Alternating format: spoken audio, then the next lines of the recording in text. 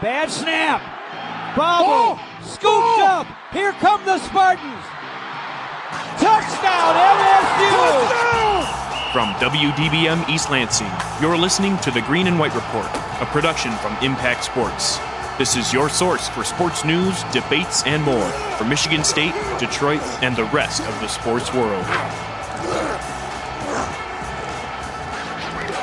Michigan State. Good morning, folks. Welcome into the Green and White Report, Sunday, September 29th. Somehow September's over. Wake me up when September ends, Julian. This has been ridiculous. We're here. It's a Green Day reference for the adolescents out there. Oh, I went over my head as well. You don't know? Not even gonna lie. I listened to a little bit of Green Day, but it wasn't.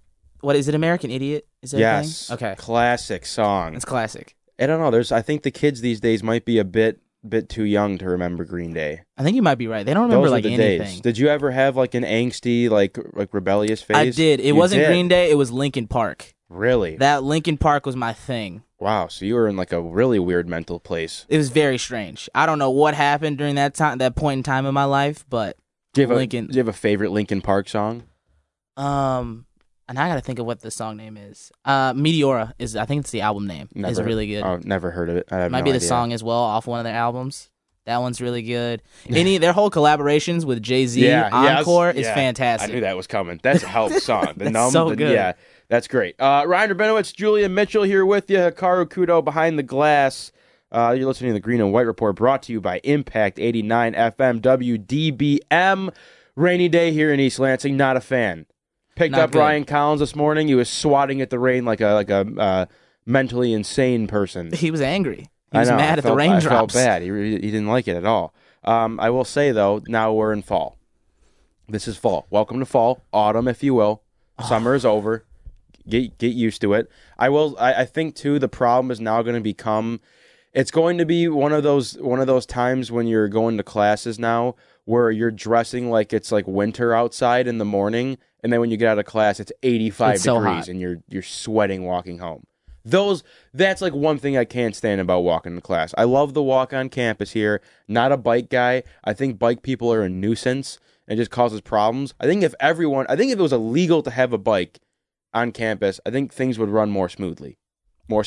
I agree. I just think the simple fact is people need to learn how to use the bike lane that's right next to them. Yes. Like, just get in the bike lane. It's there for you for a reason. Stop trying to swerve through me, and then you tell me on your left, like, I will clothesline you. Yeah. I can't stand the on your left people. Like, just figure it out. Go around me if you have to. I shouldn't have to be looking over my shoulder for you, these people that ride around campus like it's the Tour de France. Like, do what you got to do. And I shouldn't have to move. You're on the bike. You can off-road, get on the grass. One dude looked at me as I'm walking on the sidewalk. He's on his bike. We're like definitely going to have a head-on collision. Yeah. I'm not moving. Then he looks at me, just nods his head to the left. I'm like, you move. Yeah. Like hit me. Or get a bell. Get one of those little bells. Or I like the tassels on the handlebars. Oh, those are nice. But I think that I'm always someone who's a very big bike on the sidewalk guy. Like when you're in residential areas and you see people hauling on the road on the bike, it's like, get on the sidewalk. But now, I think it's almost better if you're in the road on campus. I agree. I think in the residential area, I was a big ride in the street kind of kid. That was me. I didn't use the sidewalks. It was bad. That was part of that rebel phase. It was. I was listening to Linkin Park. I found the song is numb. I could hear the lyrics. Yeah. Oh, then I can't. Yeah, I had the whole thing in my head. So it was like the Linkin Park was blasted on your iPod Nano, and you were riding your bike. I was riding my bike, feeling reckless. And your parents were about to send you to boarding school because you were clearly off the rails. They were. That's why they sent me to a Catholic private school. There you go. And now look at you now. I had to be reformed. Look at you now. Lot to do on the show today, folks. We're going to kick off the show with some Michigan State men's soccer with Ian Gilmore, who just walked in, looking very, very nice, might I add. Michigan State football, of course, and their win against Indiana yesterday. Field hockey with Nathan Stearns. Happy to have him back in studio. Got some national headlines I want to talk about. I like that, kind of bringing back the what's on your mind, brother. What's on your mind? My favorite segment we do on the show. Got a couple things I want to address. Second half of the show, we do have the Sparty Awards, Michigan State football talk again. We talk a little bit of Ohio State in the coming weeks with Alex McCray, Detroit Lions, and NFL picks. my favorite thing to do because I usually suck at them, so whatever. If you want to join the show today, 517-432-3893 is the phone number, or you can text us. It is 2019, folks. We do have that capability. 517-884-8989, or on Twitter at WDBM Sports, hashtag GW Report. Wow. That's a lot. Breathe. That was perfect. You killed it. Thank you. Now we're just going to wait around for the legal. You killed that. It's a perfect show. The legal stresses me out. You know the legal stresses me out. Once it gets to like 11:55, I start to sweat. I'm like, okay. The legal's coming. But it's okay. We'll cross that bridge when we come to it. Ian Gilmore, how are you? What's going on, guys? Not much. I'm a little out of breath, not going to lie. Running through that rain, I felt like Collins out there. I was doing the same thing. That was crazy. I wish you guys could have seen Collins. I thought like he either was having a schizophrenic episode or there was a bug in his face. But I was like, what's going on? He's like, oh, it's just the rain. I'm mad at the rain. Yeah, all right, cool. Whatever. I can just see the look on his face, too. I know, classic right? Collins disgusted look. I know, exactly. Lights on, no one's home kind of deal. Love him, though. We'll talk to Ryan Collins later. Can't wait for it. Happy homecoming, Ian. Thank you. How was your You as homecoming well. weekend? It was kind of the same as any other weekend. That's fair enough. I didn't have any, family that went here or anything, so just, I assume that homecoming weekends get more important as you're like an alumni and you come back and you relive the glory days of your 21-year-old self when you're 35 or so. That's true. We'll have a reunion at 605 Charles. Yes. Ryan's place. We'll just reunion there at some point. Thanks for coming over to Tailgate yesterday, by the way. It's of course. Your first appearance. It was a wonderful time. Good. Had myself a blast. Did you want to address the DJing scandal? I will. I feel like we should get this. We're going to circle back to the DJ because I have a thing to say about it. Should we actually talk about sports, you think? Did they play Ian? Linkin Park? Or was that the No. discrepancy? There's a whole story to this. A lot happened in a very, very short time span. Yeah. We'll get out. We'll talk to you first. You got to get out of here and cover some soccer yourself. So we'll get through this quickly. Men's soccer, tough season for the Spartans. 1-5-2 on the season. Their first win of the year Friday against Rutgers. So rather than starting with that, let's talk about Notre Dame. That big game, by the way. Right. DeMartin Stadium was bumping. Thoughts from that game? Well, yeah, Notre Dame's a good team. They're ranked number 21, and they're perennially good. And I think it was a bit hyped up because both these teams went to the Elite Eight last year, but of course Michigan State hasn't had the same season that they did last year. They really didn't look bad, and I think they looked good in stretches. It was, I would say, if you don't even think about the win on Friday, like just put that out of your mind. I think this is like the best we had seen Michigan State so far this season. They really looked dangerous. Just once again, they weren't able to finish in the final third, and defensively, they had Michael Watungu back for a half, but then just one lapse from. I almost called him Jimmy Hague, but Hunter Morris in the back cost them the game. But it just seemed, I was talking to Joe Fryhofer and Adam Bacher after the game. I just kept saying, like, it looks like it's coming and it feels like it's coming, and it seems like it's just a matter of time until it does. But again, it was just one of those where it just hurt if you're the team because of how close they were and just how good they looked.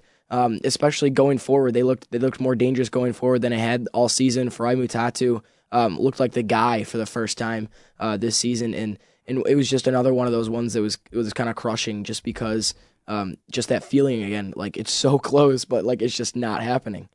Yeah, and at 1-5-2 on the season, a big reason for the record has been injuries. Injuries have just absolutely decimated this Spartan team this year. And in that game against Notre Dame, 7 players that played the complete 90 minutes. They had a rookie in there, Nick Stone. He was one of 4 true freshmen to play in that one. When you look at this season, you look at the injuries, and you kind of see that they're at 1-5-2 right now. There's probably not a great chance they're going to continue going forward into the postseason. Is this just not necessarily a throwaway season, but a year to kind of recoup, rebuild, get these freshmen, get these younger guys some more minutes, see what they can turn into next season? Is this kind of the season you're looking at for the Spartan team, or is there a light at the end of the tunnel? Well, it's interesting because I think there is a light. It's very faint and very tiny at the moment, but seeing the positives from the Rutgers game on Friday, and you never know. It's kind of like one of those things. It's like, yes, this season is rebuilding, but like, hey, I mean, you never know. It's like one of those, like, well, if the Lions are like 6-6, something like that in the season, and they've got the hardest teams coming up here. Right. You never know. You never know. But I do think that it's a good chance this season for Damon Renson to kind of cultivate those younger players and get them ready for going forward, which is a shame if you think about it, because I think the only people that really believe in this team are the people in the locker room right now. Because 1-5-2, you think there's no chance they're going to the postseason, but they believe in themselves. I mean, if you win the Big Ten, I think you get in that large bid. You should at least. So Rutgers isn't the best team in the Big Ten. They were ranked number 22, but again, not the best team in the Big Ten. And like I said, the guys in the locker room believe in themselves. That should be enough for them. So we'll see what they do going forward. I think you get 3 games into the Big Ten, and then you can see where the season is. If they lose more than 1 game in the Big Ten, I think the season's over, because I don't think they get into the postseason if they lose more than 1 game in the Big Ten. So let's go to that Rutgers game, 3-0 win on Friday. One of the things I think that we've talked about at length on this show with the soccer team is the lack of offensive production. So, I mean, a 3-0, I'd say the industry term, a 3-0 win is pretty solid and has to be a pretty positive thing to see versus like a 1-0 win. So what are some of the positives that you took from that game, and is it a sign for things to come for this Spartans team? I don't see why not. I mean, 3, like you said, 3-0, it's the most offensive production they've had all year. Granted, it came from quite a few defensive lapses from Rutgers, but I mean, Gianni Ferry gets his first goal as a Spartan. Olu Ogunwale, who has been playing as a fullback so far this season, he's got some time at winger the last 3 games, which I love to see because I don't think he's a great defender. But going forward, he can really play, and he's pacey as heck. So seeing him get one was good, and then Fry Mutatu finally got his first one as well. So it's a sign of good things to come, I think, for this MSU team. They play Penn State next, which isn't one of the worst teams in the Big Ten. So I think going forward, it'll be interesting to see just how much offensive production they can keep up in the Big Ten. Because like I said, I mean, you never know. And they're 1-0 in the Big Ten, which will be the record they're looking at. They're not looking at the 5 losses and 2 ties. So to them, they're probably 1-0. But if it, like I said, if it doesn't happen, if it doesn't continue like they did against Rutgers, then you can kind of throw the season, not in the trash, but I'd say in the recycling bin. The recycling bin. And as we talked about, a lot of younger players getting to play. You talked about 2 players who had their first goal, or 1 player that had their first goal in the game against Rutgers. When you're looking at this team, looking at what's going to happen to the rest of this program, are there players that kind of are a big light for you, that guys that you think in the next coming years will be your next Ryan Sarakowski and your next Daquan Jones? Are there guys there that you think are going to be the future of this program? Well, I think it was really important for Gianni Ferry to get his first goal and open his campaign, because I think he's going to be that guy going forward. Fry Mutatu is, I believe, junior, I believe so. No, he's a sophomore. He was a freshman last year, my bad. But so he'll have 3 more years, and Gianni Ferry will be that kind of, standalone striker up top. Ala Algahim's been injured, but he was one of the brightest spots for this team in the first couple games of the season. He's a true freshman. I think he's going to be that sort of Giuseppe Baroni type role going forward. So if they do kind of throw the season away, it'll be a shame, just because they've got a couple really good seniors in Patrick Nielsen and Giuseppe Baroni and Michael Watungu, Michael Miller, that it'll kind of be a waste of their talent. But even when those guys leave going forward, it's not going to be a bad team. And I think at least results-wise, it might be better in the next couple of years. What has Damon Rensing's message been to this team? Obviously a team that went to the Final Four last year. So I think it's a bit of an adjustment, because maybe you don't think that things were going to be as bad as they were this year, but probably hard to meet that expectation of last year. What's his message to his team been, and how has he kind of viewed this entire rebuilding year of sorts, if you will? Well, his message has kind of been, he keeps saying that he likes this group of guys and he likes what they're doing. It just hasn't been able to happen for him yet. And I mean, I haven't talked to him since they won, but the feeling was kind of like he was getting more and more frustrated as they went on. But I think he realizes that this is a hard-working group, and there's never been a game where it's been an effort problem at all. And I think that's really important when you're not getting the results you want. So it's kind of been like a reluctant keeping the head up. Because it's easy to drop it after you go 7 games to start the season without a win for a program like Michigan State. But I think that's the message, is they just got to keep pushing forward. And I don't think they want to accept that this could be a rebuilding year just because of that talent that they do have in the upperclassmen. But I think at some point that might be what the harsh reality that he has to face going forward. The Spartans will take on Penn State, as Ian said, on Tuesday at 6 p.m. at DeMartin Stadium. Ian is going to cover Michigan State women's soccer today against Purdue, 1 p.m. kick at DeMartin Stadium. So we'll let you get out of here, Pleasure as always. You're looking guys. great. You. Stay Thank dry you. today. Appreciate it. I'll do my best. Best of I don't luck have an out there. umbrella. Wouldn't you think I would have an umbrella? I don't know. Go buy one. Do we have that in the budget? Can we buy you an Do we- umbrella? do we have an impact umbrella? Ian, I have one. Oh. Steal mine. Can I actually? Yes, you That's can, you huge. can. I got you. Huge. Can you do the do your stand-up video with the umbrella? It'd be Please. adorable. I'm gonna have to. You That'd got to be feature my adorable. umbrella in the stand-up. I'm gonna have to. That'd be adorable. Dude, Ian's been killing his stand-ups, man. I think I saw it I last like it. night. Appreciate Who were you with? You were Luke. Sloan, Yes, yeah. Luke Sloan. Both killed it. Both killed it last night. I don't Appreciate it. even watch 3 a.m. YouTube videos anymore. I just watch Ian Gilmore stand-ups. That's all I do. Just all right, cycle through them. Ian, have a blast. Thanks for being here today. Enjoy your Sunday. Thank you guys. You too. Go Lions. Go Lions. You're right. I needed that today. I'm fired up. I got the Stafford jersey on. I'm fired up. I'm ready to go. But before we get into Lions football, let's talk some Michigan State football, Julian, if you don't mind. Homecoming game. Whoa, my mic is now. There we go. We're back All on. right, we're back. That Hello. was crazy. Freaked me out. A little heart attack there for a second. I thought the station was burning down, but we're fine. Michigan State 40, Indiana 31 on the homecoming game yesterday. Some stats for you. Brian Lewerke, 18 for 36 through the air, 300 yards and 3 touchdowns. Stewart with 5 catches, 117 yards and 2 touchdowns.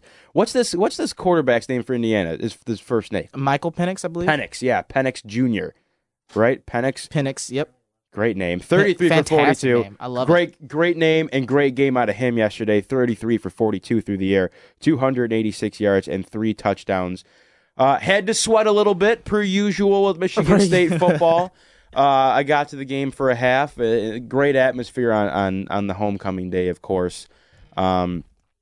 Celebrating Coach D'Antonio's 110th win. Well, now 111th after this win yesterday, but that was part of the ceremony and whatnot for him. That was pretty cool to witness. Getting into the game now, Julian, I'll turn it over to you as far as your thoughts from yesterday. Turn it to me first. Wow. Well, obviously, as you kind of said there, the score, final score, definitely doesn't show how close this game was. This was a close game, very back and forth. Penix played very well. Thought Lewerke played well for Michigan State as well. Really, when I look at this game, this is a game Michigan State should have lost. In my opinion, I don't think they came in necessarily ready to go. I don't know how much, whatever happened to Joe Bocci had to do with it. Don't think he had his best game. But the defense just didn't look up to par. For a defense that we have all thought is completely invincible and could hold teams to less than 7 every single Saturday, the defense had holes. It had holes, and I think Arizona State showed a bit of it coming here a few weeks ago, and Indiana just improved on what Arizona State did, continuously running screens, quick passes, letting Penix build up a rhythm, some quick completions, keep going. I think at one point he had 22 straight completions. That is what they did to continuously hurt the defense, kept moving yardage, kept getting first downs, kept getting up the field, and it kind of showed how you can attack this Michigan State defense. And I think that was my biggest issue and my biggest takeaway from this game is that the defense that was supposed to be invincible clearly was not, and there is a game plan to it. I thought D'Antonio and the staff were just out game planned, and I think I would even go as far to say maybe out-coached in this one. I know D'Antonio had a solid last side with a field goal to end it off instead of going for the touchdown or going for something big. It was a smart decision, but I just felt like Indiana came in. They knew what they had. They knew what they had to do to stay in the game, to attack this defense, and they did it. Penix looked great. I mean, he was composed. He has got talent. He's got a good arm. He made the right throws. He made the right decisions, and it just showed that if this was a better team, if this was Ohio State, and they came in with a game plan similar to this game's over. Fair enough. I agree with you. It's a bit bizarre because I think what we've always really talked about with this team the last 2 years, maybe even 3, is, again, it's beating the dead horse of the defense is great, the offense is subpar. And it felt like yesterday the offense, while might have been ugly at times, again, you see Brian Lewerke was only 18 for 36 through the air, so some missed passes there, and of course that's what everyone likes to look at and pick out and dog them for. But this was one of those rare games where I don't want to say your defense played poorly, but definitely some holes. And as you mentioned, the game plan was bubble screens, open up the middle, and then once Michigan State made the adjustment to protect the outside and the quick passes, you got beat a couple times. Gervin, I feel bad, but a couple times where you're scratching your head like, wow, I can't believe this guy's in the game right now.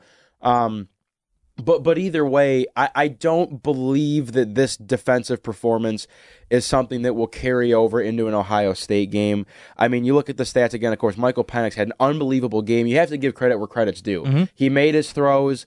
He was mobile enough to open up the field when he had to. The rushing-wise for Indiana, Stevie Scott led the rushing with 18 carries and 66 yards. So averaging 3.7 yards per carry. I can take that. So I think one of the positives that you see from your defense is they can still stop the run. They had some great stands, especially early in the game, too. They had some really nice stands. I just think eventually as the game wore on, you started to see some openings, and Indiana did a great job of game planning against Michigan State's defense. They really did. And you mentioned that point, too. So a bit bizarre from the defensive side of things. There was some weird, I didn't see till after the game that Joe Bocci was supposed to play, not supposed to play, and not starting. Very strange. So not sure what's going on there. Offensive side of the ball, you had Connor Hayward, who didn't dress, which then people started to scratch their head about him. Is he transferring? What's going on? Whatever. And apparently he had personal matters. That was, as D'Antonio said after the game. So, it's one of those games that I think that thank the Lord there's a bye week coming up. Is what I want to say. I think you go into Northwestern and you kind of get the proverbial monkey off your back there, because the narrative with Northwestern is they have state's number, which you take care of business there. A game that I never felt was really in doubt with this Indiana game. I always felt like the offense was playing well enough to march the field and do what they had to do, and they did at the end too. But I think going into a bye week now, you can take a breath. Some guys that you have banged up can take a rest too, because now you're going to see Ohio State. And if you've been watching Ohio State football, I also can't believe that there were rumblings in the national media that Michigan was the team to beat in the East this year and not Ohio State. This team's absurd. Justin Fields it's unbelievable. It's such a treat to watch. And I definitely think, I saw a tweet earlier this morning, I forget who it was from, but I mean, it hasn't been surprising how good they've been. What has been surprising is the way Ryan Day and Justin Fields have it's been seamless. Great word, exactly. It's been seamless between those two, and he's looked so good. Yeah. It's scary as a Michigan State fan and to go into that game, but I believe, as I said, the defense you won't see struggle like this often, or if ever again this season. So again, you have to obviously have your defense show up to play, because that's Michigan State's bread and butter. On the offensive side of the ball, I don't want to say they looked better. It was nice to see them be able to move the ball. Yeah. It really was. They made some big plays. Lewerke took some great shots down the field. Cody White had a couple great grabs in that game, where I was someone who, for the past couple weeks, is looking at Cody White where have you been? And he showed up and made some big plays. Again, it seems like every week I talk about a dropped pass. Dotson with the drop pass. I watch every single week ad nauseum. A couple underthrows on Lewerke's part, but he used his legs well at a couple great runs. Elijah Collins had a pretty solid game. I think we're waiting to see another 200, 300-yard game. I know he only had 50-some yards on maybe 15 to 17 carries, but it felt like when you needed, he had the touchdown run to start the game, of course. When you needed him to get yards, he did. So it's I don't know. I'm pleased with the win. You escape with a win. And I think you've made the point of, you felt it was a game they should have lost. I don't know if I would go that far as to say they should have lost the game, but they definitely let Indiana hang around, and they really have struggled this year to kind of put the foot on the throat and close things out. I think that's the thing for me is when I say they should have won, I just felt like, as you said, you get the proverbial monkey off your back in Northwestern, and you start to think, okay, now you just have to finish out Northwestern, Indiana, and look good heading into Ohio State. And I felt like this was a game where you need to finish answering some of the questions you got left on the test. Right. They made it halfway through, got 3 questions left, and you're like, okay, start answering these. But they didn't.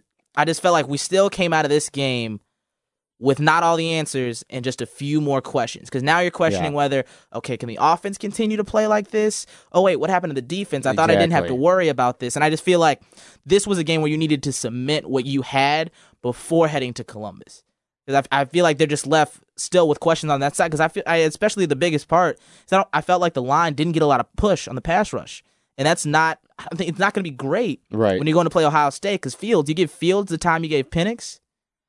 Yeah, it could get disastrous. It really could. I think the positives that you take though are, you're seeing your team put up 40 points, which granted the touchdown at the end was whatever. You can wipe that from the slate. What I appreciate and love about this Michigan State team, and it's just the way that D'Antonio coaches, is I genuinely believe that, up by 100, down by 100 tight game, Michigan State always feels like they're in the game and have a chance. There's always some kind of fight left in them. So when you play in these tight games, and granted, Indiana is not a terrible football team, but they're of course not they're not a great team as well. We can be real with ourselves there. But I think to be in this kind of dogfight where you're in a tight game like this to the wire, it does something for your team.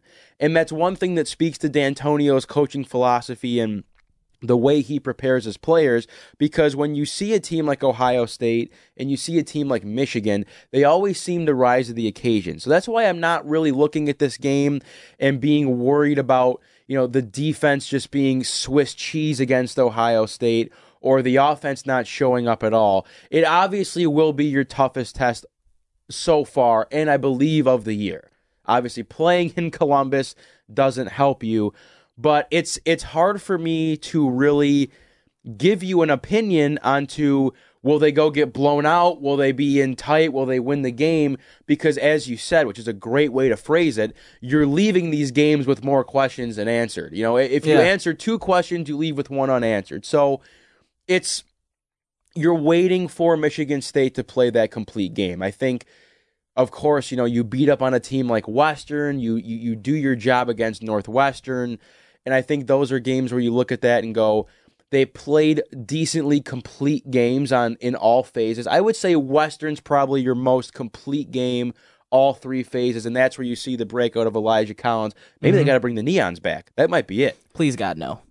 Fine, I'll allow it. But it's this Ohio State game is going to be a great measure of who you are as a team, because they have Ohio State coming up, you have Wisconsin, you have Michigan, you have Penn State. Probably not in that order. Maybe in that order. It's not in that order. I feel like there's a game in between.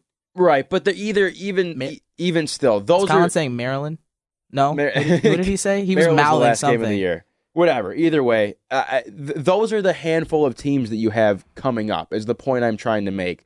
And so you can see your team now go from 4-1, and at the end of this, this stretch, if you drop, Wisconsin, Ohio State, Penn State, Michigan, I mean, there you go, adding 4 losses, and you're in a 7-5 team.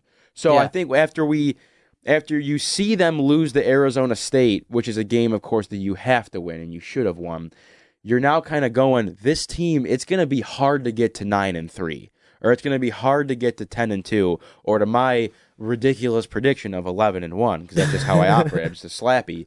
So, interesting test against Ohio State. Granted, I think they will win the Big Ten this year, and I don't know if it's going to be enough to take them to the playoff unless they stay undefeated. Ohio State, yes. Yeah. I think it's going to be them and Wisconsin, and I don't know if Wisconsin quite has the firepower to do it against Ohio State. They just look amazing, Ohio State. So, I don't know. Interesting. This is a big test. It is. It's a big test. And just to clarify the schedule, shout out Ryan Collins for putting it in the chat we have. But Ohio State, Wisconsin, Penn State, then Illinois, then Michigan. And both Ohio State and Wisconsin are on the road, by the way. Not great. Which very much makes that a much harder challenge for this Spartan team. Exactly. So I don't know. I guess my question to you before we wrap up the part 1 of the MSU football talk is, I feel like every week you kind of have to do a reevaluation of this team. Mm-hmm. So we just read off all those games between Penn State, Wisconsin, Michigan, and Ohio State. Out of those 4 games, what do you realistically think that record is coming out of those 4 games? Out of those 4, I think a loss at Ohio State.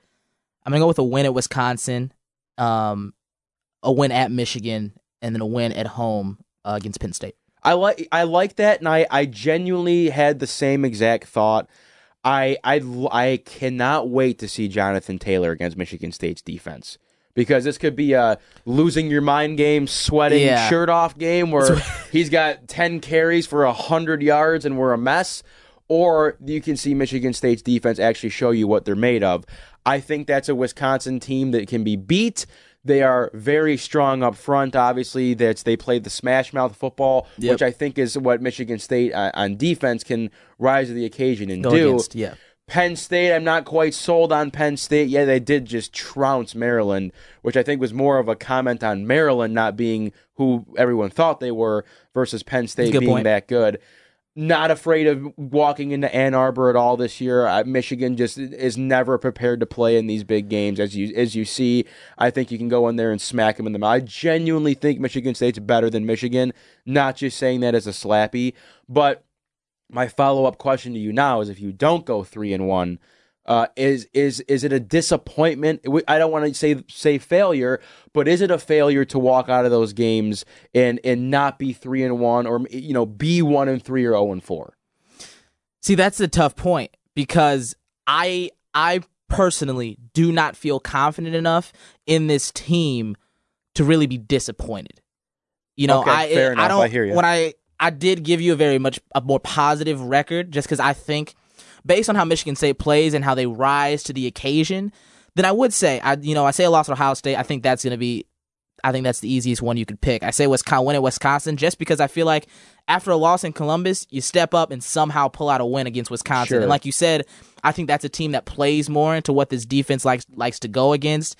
I don't think Penn State's that good, and I think that's a game at home. I think that's a win here. And then Michigan, I don't think Michigan's that good, but I also think, like you have said multiple times, and I just said as well, State rises to the occasion. Right. And especially against Michigan, they turn a game that a lot of people would say they should have lost into a game that they win either very good or very close. And so I don't think I'd be disappointed just because I don't think I am fully behind what this team looks like as of right now. Now, if they go ahead and they beat Ohio State, then I think I have a very different outlook on who this team is. Right. Then I start to think, okay, you have now convinced me with your biggest win to date that this is something that you can continue to do. Yes. I think as of right now, I still have a lot more questions, and I don't know what team's going to show up in Columbus or Madison or even Ann Arbor. Right. And you said something a second ago that I really like, and I think it sums up Michigan State football very well and how this fan base is it's you're confident that the team can win these games, but you're uncertain of what you'll see on the field. It's this weird paradox of where you do the mental gymnastics of they can definitely win this game. Like, this is why they can win this game. Or you can also on the other side go, they're not going to be able to win because of this. So that's how Michigan State football's been for the last couple years, and that's why you have your games like Arizona State where people in the media go crazy and they want D'Antonio's head because what are they doing?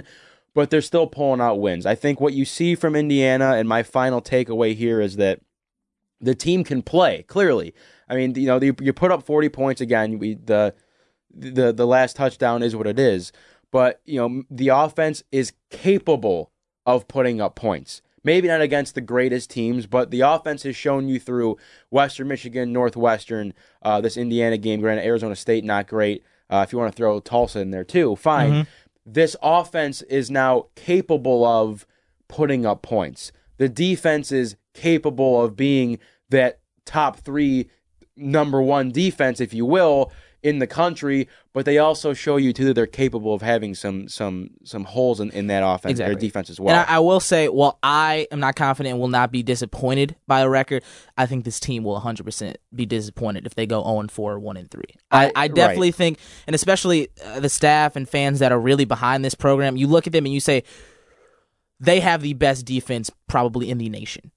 And to go in and you say, okay, Ohio State, Wisconsin, this defense should at least hold it down. I think Lewerke, while it wasn't, I'm not going to say that they were excellent or even great in the game against Indiana, but Lewerke looked good. He looked confident. He made the right decisions, made some good throws, made some bad ones as well. Right. But there's definitely more confidence behind him now. And I think they all look at each other and say, we can be in all of these games. And I do think 1-3 for them, for what this program has been trying to do this season to change around the tone of what this program has been these last few years, it will be a disappointment if they go 1-3 or 0-4. Right. So we'll see. I mean, if you can do what you just, I hope that you could promise me here they go 3-1. I'd sign up immediately. I go, where do I sign? Because then after you get done with Penn State, you have Illinois, you have Michigan the week after, then you have Rutgers and Maryland. So if you take those games and go 3-1, I think you had a pretty darn good shot at being 10-2. And to me, knowing that you have an absolute wagon of a team in Ohio State, pretty comfortable with that. But Michigan State on the bye week this next week.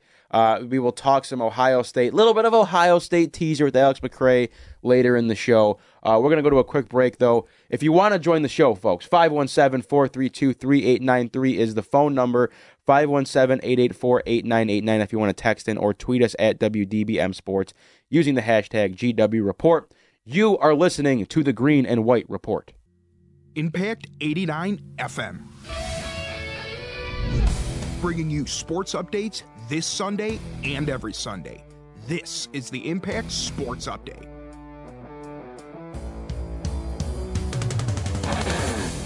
Michigan State football defeated Indiana 40-31 in their homecoming contest yesterday afternoon. Brian Lewerke threw for 300 yards and 3 touchdowns, while Elijah Collins ran in for 1 more. The Spartans moved to 4-1 on the season and prepare to hit the road and take on number 5 Ohio State next Saturday. Kickoff set for 7:30 right here on Impact. After a tough 1-0 home loss to Notre Dame Tuesday night, the Michigan State men's soccer team bounced back with a 3-0 road victory over Rutgers Friday evening. The Spartans moved to 1-5-2 on the season and will host Penn State on Tuesday. The MSU women's soccer team hosted Indiana Friday night. The match was suspended indefinitely due to inclement weather. The Spartans host Purdue this afternoon, match set to begin at 1 p.m. on BTN+. Michigan State volleyball went 1-1 on the week, losing to Purdue Wednesday before sweeping Maryland yesterday night. The Spartans moved to 10-2 on the season and will travel to play Ohio State on Friday. I'm Henry Menegos with your Impact Sports Update. For more, visit impact89fm.org/sports.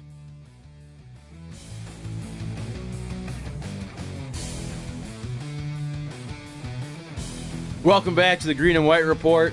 Thanks, Hank, for the update. Shout out, Hank. Dude, I'll tell you what, dude. The 1-2 punch between Stearns on the little promo there and then Hank on the updates. That's unbelievable. Filthy. It's the best thing we do here on this show. Speaking of Nathan Stearns. I love it. He's here. Nathan Stearns is here. We got the man himself, the promo man himself. It was hard to book him. It was hard to book him. Yeah, Thank you guys for having me. Of I course. appreciate it. How was your homecoming weekend? Oh, been running around up one way and down the other. I was board hopping yesterday for the football game. You never realize how cold it gets in this studio. Yes. It's 5. I'm a blubbery, insulated human being that never gets hot. I have blubber like a walrus, honest to God.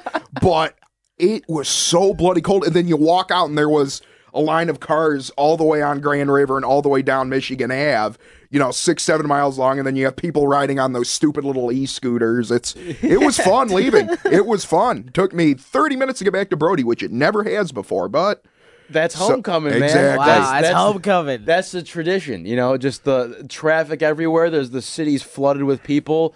Takes 3 hours to get into the bars. That's how it works. I do agree. It is very cold in here right now too. Were you in the sports studio? No, I was in the one right next to us in the control room. Our individual sports studio is the coldest room on campus. But what I don't understand is these studios are cold, but we have a meeting in that conference room. I need to take all of my clothes off because I'm dripping sweat. 1,000 degrees in there. You're right. I believe you. I hear you, man. Nathan Stearns, we're going to talk some field hockey with you if you don't mind. Let's do it. Team is 5-4 on the season, coming off a 4-1 loss to number 7 ranked Northwestern on Friday. What'd you see in that game against Northwestern?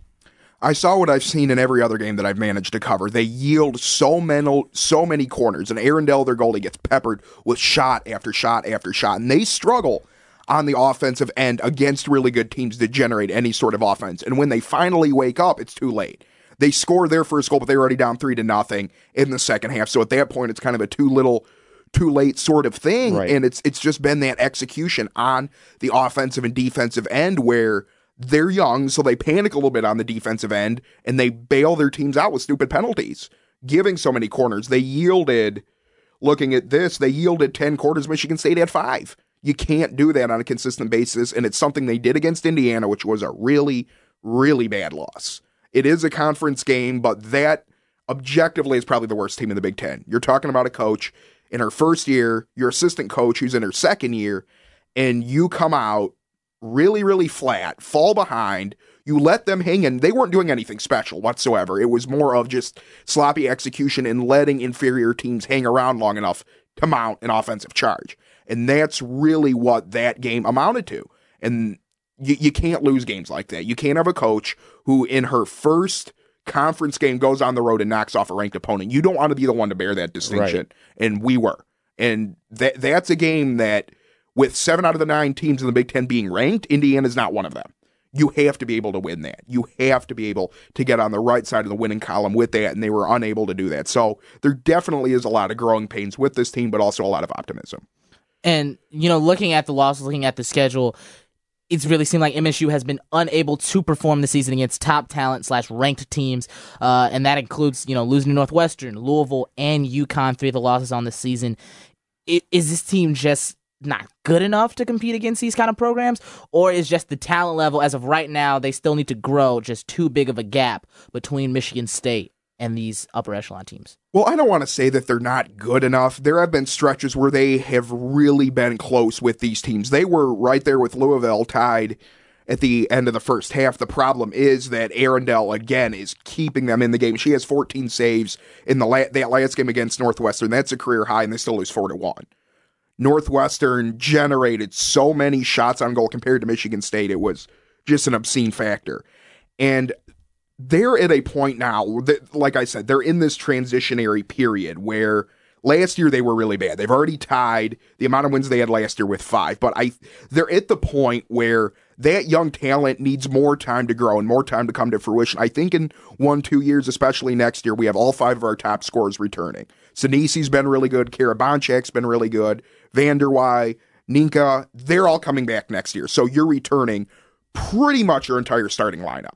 You got some good people coming in on the offensive and defensive side recruit-wise, but it's one of those things where they're not at that level yet. Not saying they won't be. I think the trajectory's definitely going toward a good end game. It's just the fact that it's those little mental mistakes that they keep making over and over that you don't see winning teams make. Once they learn how to defend without bailing people out and without giving up penalties, I think they're going to be a lot better. But the fact remains, at this point, what you see is kind of what you get.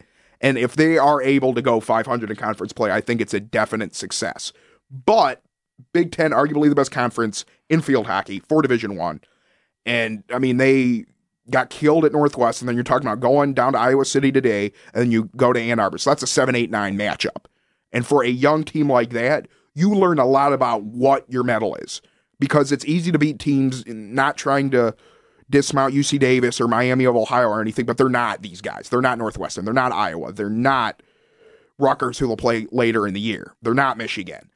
But you see a lot more of what you're emulating to be. You see what the end game is in mind and how good teams need to play in order to compete on a high level. And that's what you get from playing teams like UConn, playing from teams like Louisville. And I think it's going to be one of those things where you may not see it in the win column today, but give it a year, give it 2 years, and you're going to see those lessons really pay off. And I think next year's really going to be the year when this team has the potential to do something really special. And you kind of talk about it here heading into this number 8 matchup against Iowa. The Hawkeyes, number 8 in the nation, in Iowa City today at 1 p.m. Eastern. What are some keys for this game for Michigan State to come out with a win, a big win against a ranked opponent, especially in the Big Ten? What are the keys for the Spartan team? Well, this would be an absolutely signature win for them. They've got to start off by, again, not yielding so many corners. I feel kind of redundant saying it, but it's something that emerges every single game. It's a consistent, and it's something that they have got to be able to cut down on if they have any hope of beating Iowa. They have to generate more offensive success. There was a lot of times, even against Miami of Ohio or UC Davis, where they seemed like they were sleepwalking almost, where they were trying to play very individually, they not passing as a team, not having good offensive sets, just everybody, they get desperate and everybody tries to do everything on their own. It's almost as if Cassius collects a rebound and then goes to the top of the key and pops it without any sort of offensive passing rhythm. That's what they can't happen, and that's what has happened. So I'm not necessarily optimistic that something's going to change just because it's such a quick turnaround. and there's only so much you can do studying film in a 36-hour period. But I'm also not going to count this team out because the first time in 4 years they're in the top 25 poll. They've already, like I said, tied that winning rate, and they've played winning field hockey for large swaths of time. It's just the consistent approach against really good teams. They've beaten teams that they needed to beat. They didn't do that last year. But they're also just having a little bit of those fundamental mistakes. After they lost to Indiana, Coach Helen Knoll was just absolutely ripping them apart in the postgame. And it's when you know your team can be as good and they're not, right? That's what's frustrating because we all know how good they can be. They're young, and when you see freshmen and sophomores scoring 5, 6, 7 goals a season, it's really encouraging to see. And they're going to need that underclassmen contingency to do really, really good again today. They're going to need Leah Sinisi, who's a junior, to do good. They're going to need Bonchek. They're going to need Ross. Those people are just going to need to have a better time sustaining offensive rhythm. They really struggle with that, where the only offense sometimes they can generate is on corners. You have to be able to generate offense when it's an even man sort of attack. You have to be able to get it to your opponent's side of the field and sustain 2, 3, 4 good, for lack of a better term, like a hockey term, line shifts. You have to be able to pepper their goalie and poke things in. And they've not been able to do that at all at times against really good opponents. So if they're going to be able to win, they also got to give Jade some help. Yeah. Because she's been just absolutely outstanding, but you can't sit there and get outshot 3-4 times by 3 or 4 times over and expect your goalie to bail you out. She's been the only reason at points throughout the year where they even have a pulse against these teams in the second half. And the fact that she's a sophomore is a scary thought for everyone else in the Big Ten. But she carries herself in a very dignified manner, but she's got a little bit of that edge. You want to be a good goalie at this level, you have to have a little bit of an edge. You have to know how to rile other people up and how to be a leader on that back end of the defense and how to command other people on that back end of the defense. And that's something that I fully expect her to do today, but she's got to get some help. She can't do everything herself. She's had to pick this team up and carry them all on her shoulders too much this year. And to beat teams like Northwestern, to beat teams like Iowa, Michigan, Rutgers, so on and so forth, you have to have a balanced team effort, a full team effort in all 2-3 phases of the game. And if they're able to do that, they have a shot. But it's going to take a lot of execution, the execution and the likes of which we have not seen yet this year. Now, realistically, before we let you go, I want you to answer 2 questions in one if you could for me. Realistically, where do you see this team? Actually, I'll start with this. What do you think this team's ceiling is as far as if they play to their full potential? Where do you see this team topping out at? And realistically, given what you've seen, because you've said, there's sloppy play, there's mistakes, that you might not meet that ceiling if those things continue. Where do you see them realistically finishing this year in a realistic expectation standpoint? That's a good question.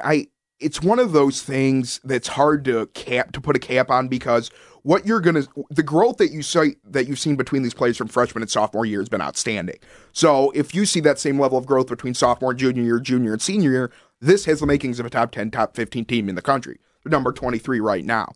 But I think that they're at best a middle tier team in the Big Ten, just because the Big Ten is so good. And I think that possibly they have a chance to stir some things up, play the role of spoiler in the Big Ten tournament, but I don't think you're going to see much more than that. I think that they're really a year away from mounting any sort of significant national attention. I think that, yes, there definitely has been a lot of improvement in the fact that this is one of those years where you want them to just be playing meaningful games toward the end of the year, instead of halfway through the year we're already getting the backups in to get them prepped for next year. And that's the kind of goal I think you have to have. You have to set realistic expectations. So they're at best a middle-tier Big Ten team, at best. At worst, I don't know. Because, again, Indiana is probably by far and away the worst team in the Big Ten. They are, no offense to the Hoosiers, but they are not a good team. They are not a very good team. They struggle in all 3 phases of the game, and Michigan State bailed them out. So if you're capable of losing to Indiana at home, when the Hoosiers had just gotten off of a brutal road stretch, you're capable of losing to anyone. So, and that's the concerning part, is that was a game in conference play that they had to have, and they were unable to dispatch.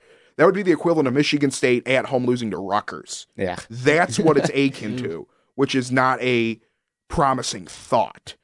And best case scenario, they're a slightly above mediocre team in the Big Ten. Nationally wise, they're a lot better than that. But the Big Ten, again, is is the SEC, ACC of college football. Right. So I think expectations need to be tempered. I think it's a little unrealistic to expect this team to really do much anything as the season continues to wind down. But again, just getting into the top 25, playing meaningful games is a definite step in that right direction to know that you're eventually going to get to where you need to go. There's been a definite improvement aspect, a little bit of a rebuild year. Well, Spartans looking to take that step forward today in Iowa City against the number 8 Hawkeyes. Nathan Stearns, thank you for everything, all things field hockey. Yeah, thank you guys. I appreciate it. All right, Julian. I just get lost in his voice sometimes. I love it. I know. He has the best voice in radio history. Love him. I can't wait to listen to Stearns when I'm like 50 years old and he's on television. Oh, it's going to be wonderful. Beautiful. I can't wait till they change the voice on This Is Sports Center to his voice. Yeah, that's the day. That's the day we're longing for. I want to bring back a little segment here, if you don't mind. Go ahead, bring it back. A little, what's on your mind, brother? Brother. I know we need to brand that a little bit better, but for now, this is just something. Maybe, let me get on my proverbial soapbox here. I haven't used that term in a while. Hop on the soapbox. There's a couple national things, as there's always national news going on in the world of sports that have, I want to say, irked me. Or if raised my eyebrows a bit. Maybe it can be a bit of a therapy session, or we vent to each other, or let's just talk. Let's just talk. We got a couple things here on the docket that I want to get into. I know we don't have a ton of time for this segment. The first thing we can touch on here, which is nothing that I don't have a problem with it. Mm-hmm. But the whole, whatever this NCAA and the California bill, and I probably should have read more on it, but I need you to explain this to me because I hear about it all the time now, and we'll share our thoughts. Well, a free flowing dialogue, if you will. There we go. Okay, so I'll give you some updates. I got my good old ESPN article out in front, so I don't sound like an idiot as I go through this. But I think it was about 2-3 weeks ago now, California State Assembly voted 72-0 in favor of a bill called the Fair Pay to Play Act. That would allow California college athletes to make a profit by selling the use of their name, image, or likeness to outside bidders. So obviously this does not mean that schools are responsible for giving any money to the athletes or more money to the athletes than they already do, and nor does it guarantee that every student athlete is going to make more.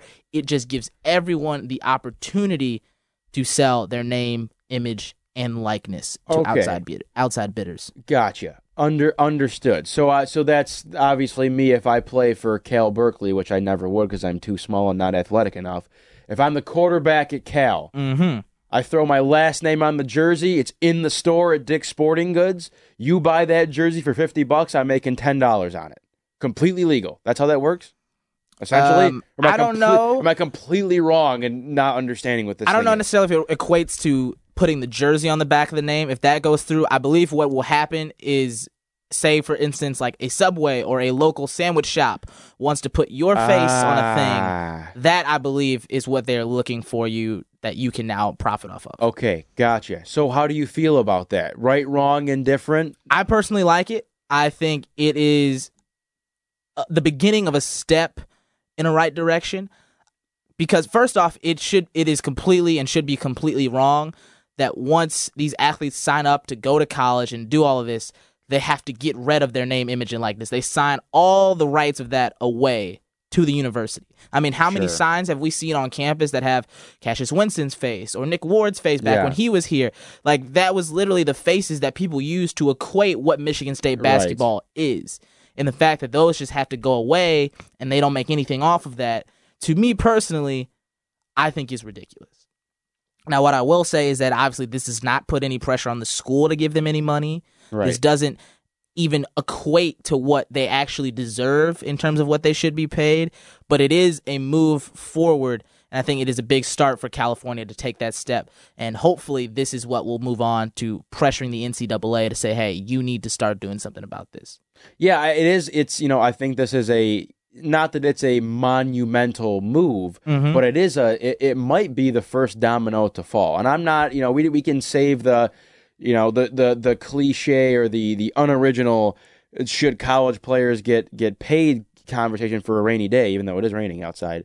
But it is, it's something that you would just think is like kind of like common sense. Like if if you approach me, if you're, if you're in, I don't know, a subway, as you mentioned, at USC on that campus, and you want to put the, my face on there, if I'm the quarterback of the USC Trojans, I should be allowed to make a couple bucks off of that. I think that's reasonable. Exactly. And I do want to, because I think I may have gave a bad example, but I want to give a clear example. And as they point out, so for say in the future, star quarterback at USC might be able to sign an apparel deal with Nike or star in a McDonald's commercial. And then again, it also allows for say a Stanford swimmer advertising that she is teaching swimming lessons or an entertaining athlete to collect ad revenue for starring on his own YouTube channel, which the NCAA has penalized a lot of players for I have seen that, who have started their own YouTube channels. They have told them they can't make any money off of that. And for a couple, I believe they've even removed them or said that they were going to remove them from their programs. Interesting. So to your point that we talked about before the show, do you think that this now gives these California schools we'll use like the premier program, USC, does that give them an innate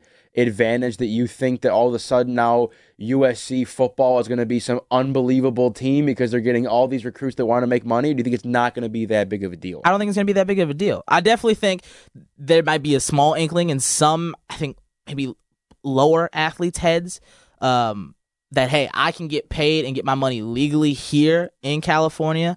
But I also think, let's just be honest. Bags are being dropped. Money is being thrown around in college sports. You saw it with everything that happened in college basketball and what went on there with the FBI investigations, the taps on schools like Arizona and stuff like that. And Kansas is now working with their own set of problems.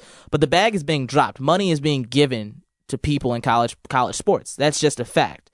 And so I think for, say, a Zion Williamson top athlete, not saying, he took any money or anything like that, right, but for a guy who is that upper echelon talent, he can go to Duke and make all the money he was going to make in California right there in that backyard because somebody's going to drop a bag for him. Yeah, it's something to keep an eye on. It really is. So I'm glad we talked about that because I was very uninformed. It was good. And there's still a lot going on. The bill has to be passed, and it won't go into effect, if passed, until January 1st of 2023. And kind of what happens next, the bill goes back to the California Senate. They passed an earlier version of the bill in May, but has to give its approval again because the bill was amended on its way to the Assembly. Gotcha. So for all we know, it might not even ever happen, and this conversation meant nothing. But this is a good movement forward, obviously. So the Senate goes through it again, and then the Governor Gavin Newsom has 30 days to decide whether he will sign it into law or not. Okay. Gotcha. I'm glad we got that off. We got that off the dome. I felt good. I've been wanting to talk about that for a while. Off the chest. We're a little out of it now, but especially when some athletes and guys like Tim Tebow went on and talked about it. Right. But it was a good thing to talk about. Right. Something now that I want to move into is we have a couple more national. I hope we get some more time to do this because I like doing this kind of stuff. This is what I live for. This is the back and forth. We're just two guys chatting about sports. I hate the shooting fact the breeze. Exactly, shooting the breeze. I hate the fact that I'm looking at this man's name on my computer and that we're actually going to talk about him. But I do want to talk about that as we preach. Because the legal's coming, so I'm stressed out. The legal is coming. As we approach the noon hour here on the Green and White Report, brought to you by Impact 89 FM, WDBM East Lansing. There's the legal. Write it down. The legal was said. So we're moving on. Antonio Brown. And the crowd cheers. I'm going to tell you this right now. We're going to talk about him for about 2-3 minutes here. I never want to talk about him again. I'm curious. I don't want to go through the entire list of the feed and the helmet and the phone call, and I don't need to give you that list again. Do you think this man is insane? For one, 2, are you sick of hearing about him as much as I am? And 3, do you think he'll ever play in the NFL again? And do you care? Do you even care anymore? So first point, is he insane? We need to get better chairs. I'm not going to make the comment on his mental state, but these have been a series of bad decisions. Yes. A series of what seems to me on my side, uneducated decisions. And I will say that. I will not debate whether he is insane or crazy or whacked out of his mind. But none of this has been good. None of this has been great. What was your second one? I know one of them was, will he ever play football again? Yeah.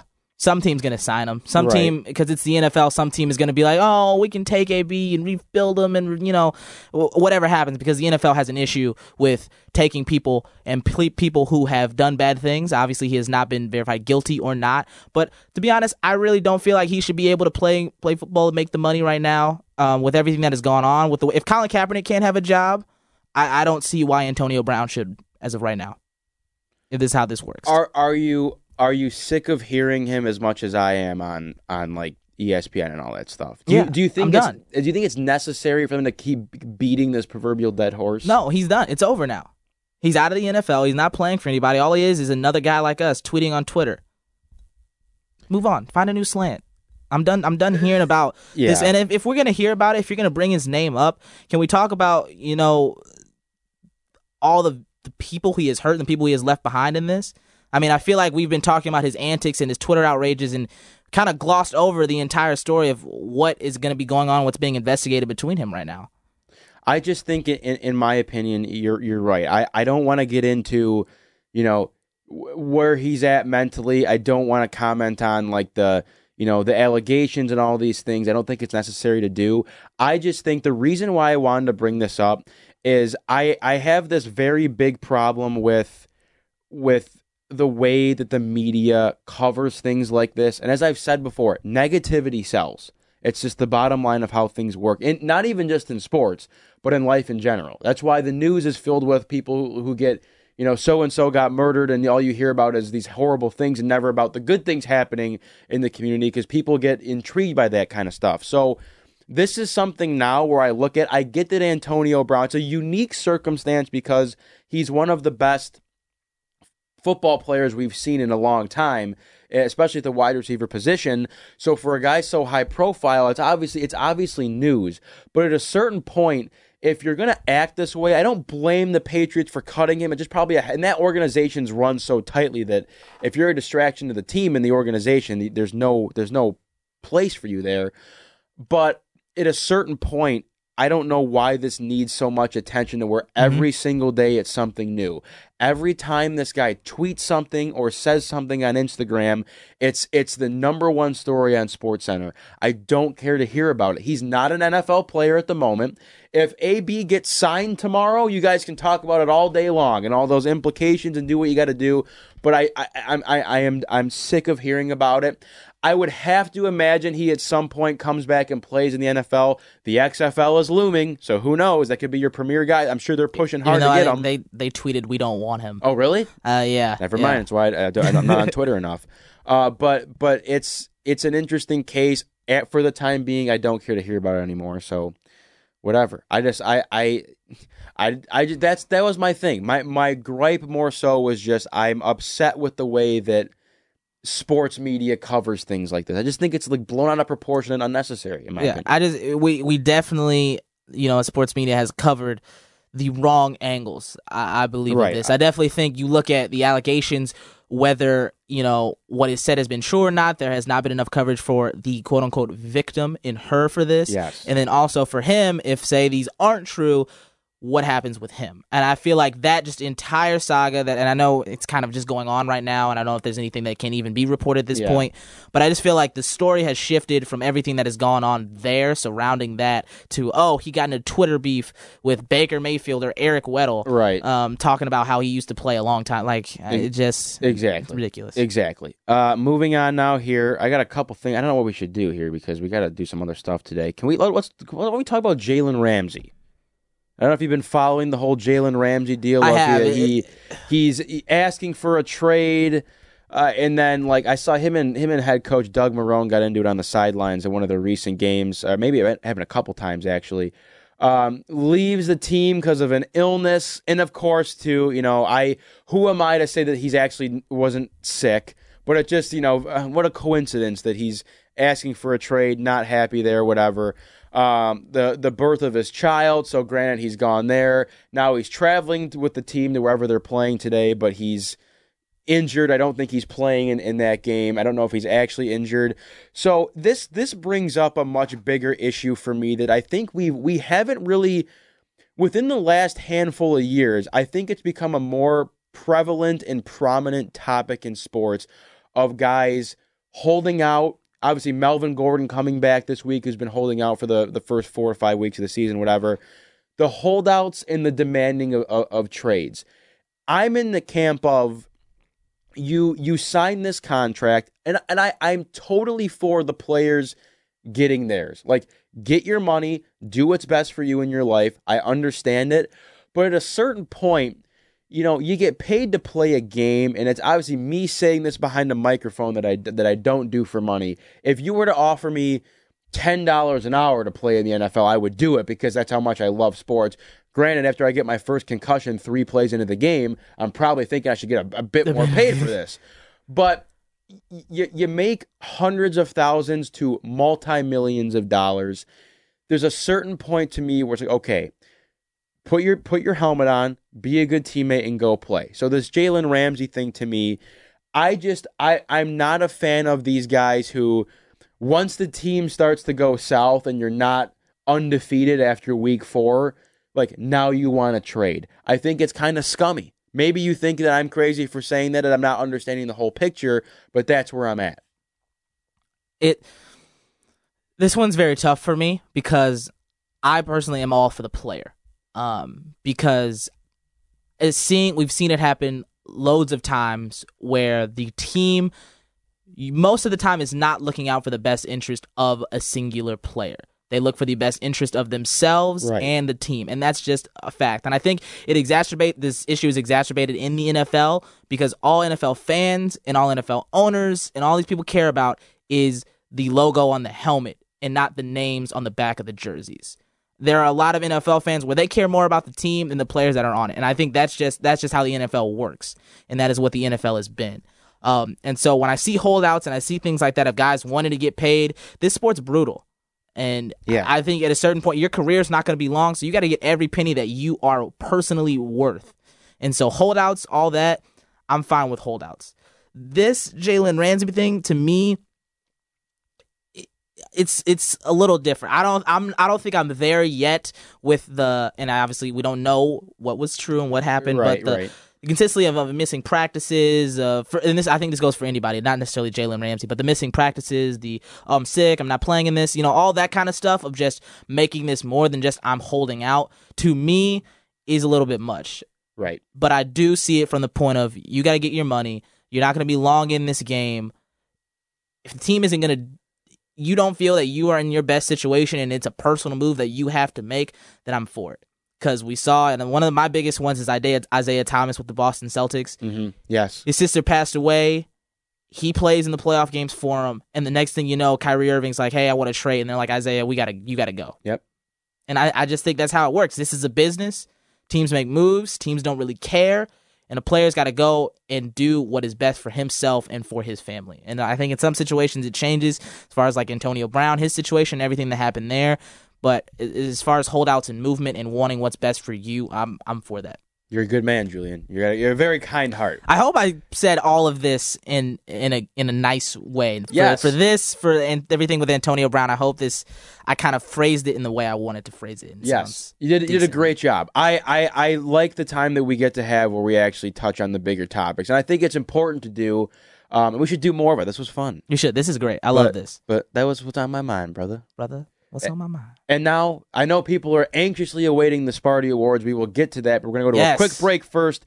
If you want to join the show, if you want to weigh in on anything that we've talked about today, 517-432-3893 is the number. Ring my Text line. us at 517-884-8989 or tweet us at WDBM Sports, hashtag GW Report. We will be right back with the Sparty Awards for Best MSU Traditions right after this break. You are listening to the Green and White Report. WDBM, East Lansing, The Impact. Bringing you sports updates this Sunday and every Sunday. This is the Impact Sports Update.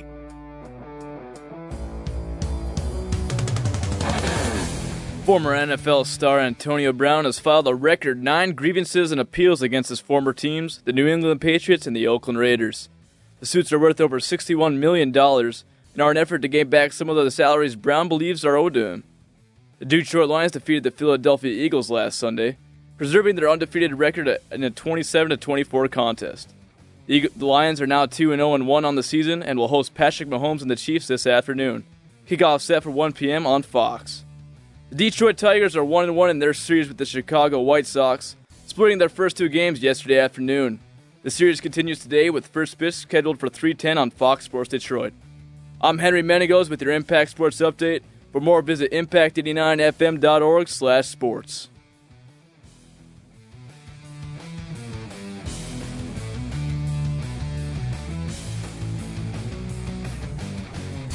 Hour number 2 here on the Green and White Report. Everyone's been anxiously waiting for this week's Sparty Awards, and we're going to give them to you right now. Julian, in the spirit of homecoming weekend, what have you. By the way, parade canceled on Friday. Bummer. That was really sad. Bummer. I have a buddy who was on the court. I was supposed to see really? him. Yeah. How do you get on homecoming court at MSU? So he applied. There's an application. Okay. You have to have like a recommendation and all this kind of stuff, and they pick you. I was going to say, like, I don't know enough people to get anywhere near the necessary votes to be you know what I mean? Like, I don't know if it was like a popularity thing, like, oh, Joe Schmo knows 6,000 people at this school, so they all vote for him for homecoming court. Dude, you're super popular. Being at your house the other day, so many people came through. Perhaps in my own mind I am, but that's cool though. But I do have a couple buddies that they are on student advisory council for Lyman Briggs College, so they were building the float all week, and I feel bad, and not to rag on SAC. But they didn't get a lot of help. It was my 2 buddies, one of my other friends that's not an SAC. I showed up for a day, did some staple gunning. I'm very afraid of staple guns, by the way. I don't know what it is. I don't trust myself. That does sound terrifying. I don't trust myself. They made this whole float. It looked really nice, actually, and then they canceled the parade. All that time spent doing the float, and they canceled. You got to have a better system. Like, I don't know what. Like, I just don't know. It was pouring rain Friday. It was gross. I just don't know why they didn't just postpone it or move it to some other date. They just were like, I mean, I guess it doesn't necessarily work. You do it after, but yeah, I feel like it just kind of hurts to throw the whole thing away. I also don't get why you don't do the parade before the game on Saturday. Maybe there's just too much traffic and stuff. Probably that could be a lot to shut down all those roads. Probably a headache. But anyway, homecoming week here. Our last homecoming is students. Wow. Which up until this year, I will admit, I never really took homecoming in college that seriously. I know it's a big time for like alumni to come back and parents, but you know, I think that you, especially this year, you really appreciate, at least I really appreciate the school a bit more, and in tradition, and you know, you see, you know, guys like Draymond Green on the football field and stuff, and Izzo and all the coaches come out, yeah, and it's great. So in the spirit of homecoming week or weekend or homecoming day, whatever it is there a homecoming dance, by the way? There's got to be one. Like a prom of sorts, but homecoming? I really don't feel like we have one here. My brother went to homecoming at Novi High School yesterday. Yeah. That was first one? He is a sophomore. He did not go freshman year. Probably too cool. And I'll tell you what, he had a pretty sweet outfit. He went black on black with a gold and black tie. Okay. And some checkerboard Vans as the shoes. I like that move. I was never ballsy enough to like throw on a pair of like Jordans. I don't never own Jordans, but you know what I mean? I like that look. That takes a lot of swag. I like That's some look. sauce. But anyway, MSU traditions, the Sparty Awards, things that, you know, when you think Michigan State, when you think tradition, these are Michigan State things that you have to do, you got to take part in, are just unbelievable things that this school has to offer. All schools have their traditions. I will kick it off. I think one of the best traditions, again, it happens everywhere, singing the fight song at a sporting event. Basketball, football, what have you. Michigan State objectively has a great fight song, in my opinion. No doubt. Nothing better than when you're at the stadium, when I was at the stadium yesterday, standing up, singing the fight song. Love it. First song I always put on at the tailgates, and usually no one's there when I do because people don't show up until very late. I throw the fight song on. I love it. Singing the fight song at a sporting event. That's up there. My first one can be a little annoying, but I think I'm especially going to miss it this year once it's all said and done. Midnight Screams. Yeah, and you probably get a better taste of it because you're at Acres, and because I think now that I'm in the house, way away from the dorms, I might not hear. I might just scream by myself. Right, just scream out your window. Scare the sorority. Exactly. So you like the Midnight Scream, and people have mixed feelings about it. I definitely I get really annoyed when people do it at like 12:01. Like, stop! You had your minute. It's time to cut it. Yeah. But I think it's something really just like, I don't know, nice for a second of listening to especially freshmen, just scream out the window. And you're like, you understand what I have been going through for multiple years now. The stress, the pain, the sorrow, it's all expressed in a singular scream. Yes. Also funny just to see all the people who are like walking outside and don't know what's going on. They start freaking out. Yeah, right. So it's a classic for me. I never really get. I try to be a very low stress individual, so I don't try to stress myself out too much for final exams. Freshman year, I went after it. I let it all rip. I don't really participate in the midnight scream anymore. I'm just kind of embarrassed, but it's cool. I don't know if other schools do it. I have no idea, but it is. It's like it's like a collective like student body thing. Yeah, like everyone's thinking the same thing. It's all for the same purpose. So. I'll give you that one. Midnight Screams is a good one. I wasn't even thinking about that when I was putting my list together. You took all the good ones. I put my list together last night. There's a lot, man. You took some great ones. I changed one up real late today because I thought of something different. But my second one, and this might be controversial, burning couches in Cedar Village. Unreal tradition, especially last year when Michigan State basketball was making their run, and after they beat Duke, and I lived in Cedar Village last year. So I was just trying to get home. And I remember driving from Reno's East, where I watched all my games. I remember driving from there to get back to Cedar Village, and the police officers were like, "You can't come through here." And I'm like, "Sir, I understand why you don't want me to come through here. I know what you think I'm going to do. I literally live right there. Please let me go home." I had to park like a mile away and walk back, but... just the flooding. I love how like Cedar Village is the spot. It's cool. There's the spot when you win, you go there and you have a good time. And I'll tell you what, I think if Michigan, maybe not if they beat Ohio State, but I think if Michigan State beats Michigan, I'll be in Ann Arbor for that game because I want to go see the Spartans win in person. I want to watch it live and breathe it in and inject it into my veins. You'll probably see some action in Cedar Village. No doubt. Probably no doubt about that. Couple of couches. Yeah, but I think it's funny. I know it's like somewhat destructive and it's a hassle for the police officers, but that's like it's kind of like that's what they're known for. It's tradition. It's what they're known for. It's what like you grow to expect it. Yes, exactly. So I think it's a pretty solid tradition, if you will. All right, I like that one. My second one before a football game, classic. It's a beautiful day for football. It doesn't get better than that. Yeah. Like, especially on a really gorgeous day in Spartan Stadium, afternoon game, even though a lot of people hate noon kickoffs. But just that perfect time where you're looking up at the sky, sun is shining, feels good, you're around everybody else, team's about to play, you hear that, and you're like, it really is a beautiful day. And it's, I don't go, I buy season tickets every other year. I try to buy them based on who Michigan State plays at home. Being like, I'm not necessarily. I don't really get up for like the Rutgers home games. Yeah. So when Michigan State sees Ohio State in Michigan at home, I get tickets for those ones. So I don't go to games as often this year because I don't have tickets. But I went yesterday and. That's something that I missed. I love how they have a shirt that says it's a beautiful day for football. They have the shirts made up. But when you're hearing the speech of like the wind coming out of the northeast and the temperature is 65 degrees and they get that build up. It's like, all right, it's kickoff time. Like, let's go. It's great. That's a great one. Great tradition. My next one is kissing the logo for seniors. Absolutely love this. So I don't know if they do it for football. I know they do it for hockey and they do it for basketball is probably where you see it most. But I love Izzo does a great job of setting it up perfectly.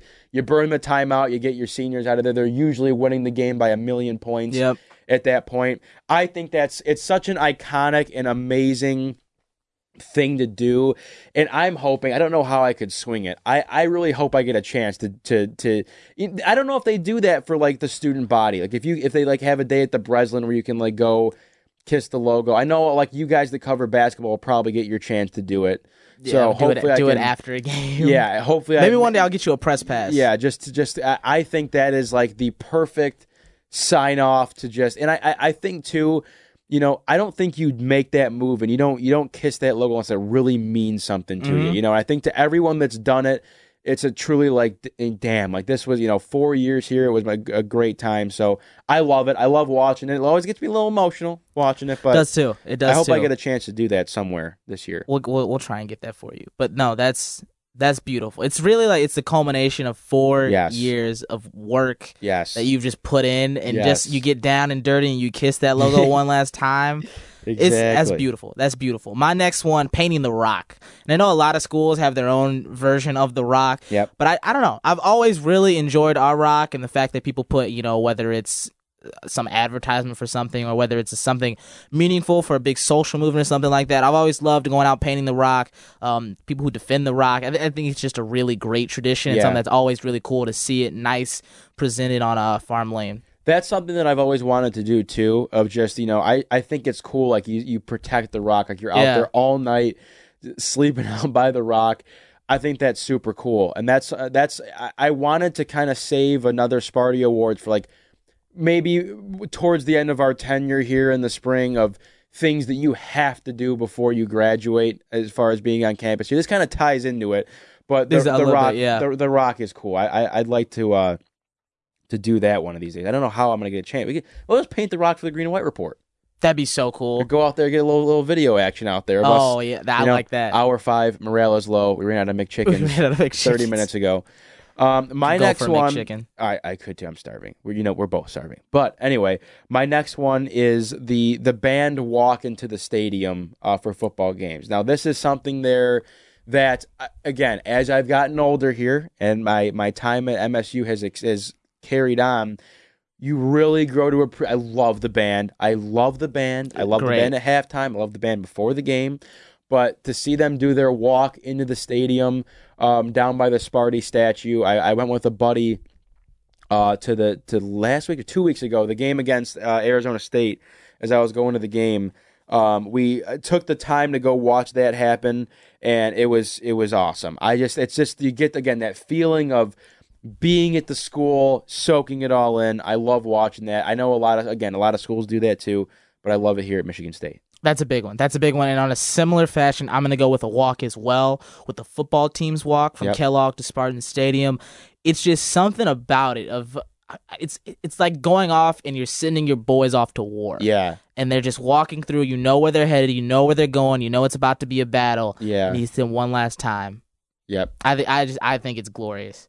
I've never seen that in person. I don't think. Do you know when that happens or like where they walk past? I know they walk from Kellogg. I'm just trying to picture in my mind of how that goes. I also, by the way, I haven't seen it either. Tangential to that too. I'm gonna add that onto yours. Is when they all link arms and walk the field together. That's a beautiful one. That's great. That's a good one. That it is. You see the players, hugging their parents and stuff. That's cool. I need to find out when that is and go watch that one of these days. I really do. My last one here, maybe a little bit off the beaten path. I'm not quite sure if it's a MSU tradition, but Rama, Burger Rama, Taco Rama at the Riv. I've been to, I want to say I've only been to one Rama.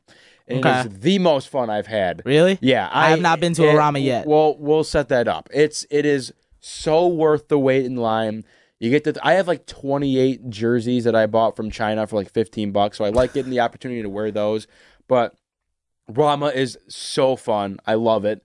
But even if it's not your scene, if you're not a big drinking guy, just go and experience it. It's just fun. Like you're out in the middle of the day, like that's one thing too that Michigan State students are great at. Is just like chalking days to dedicate to drinking.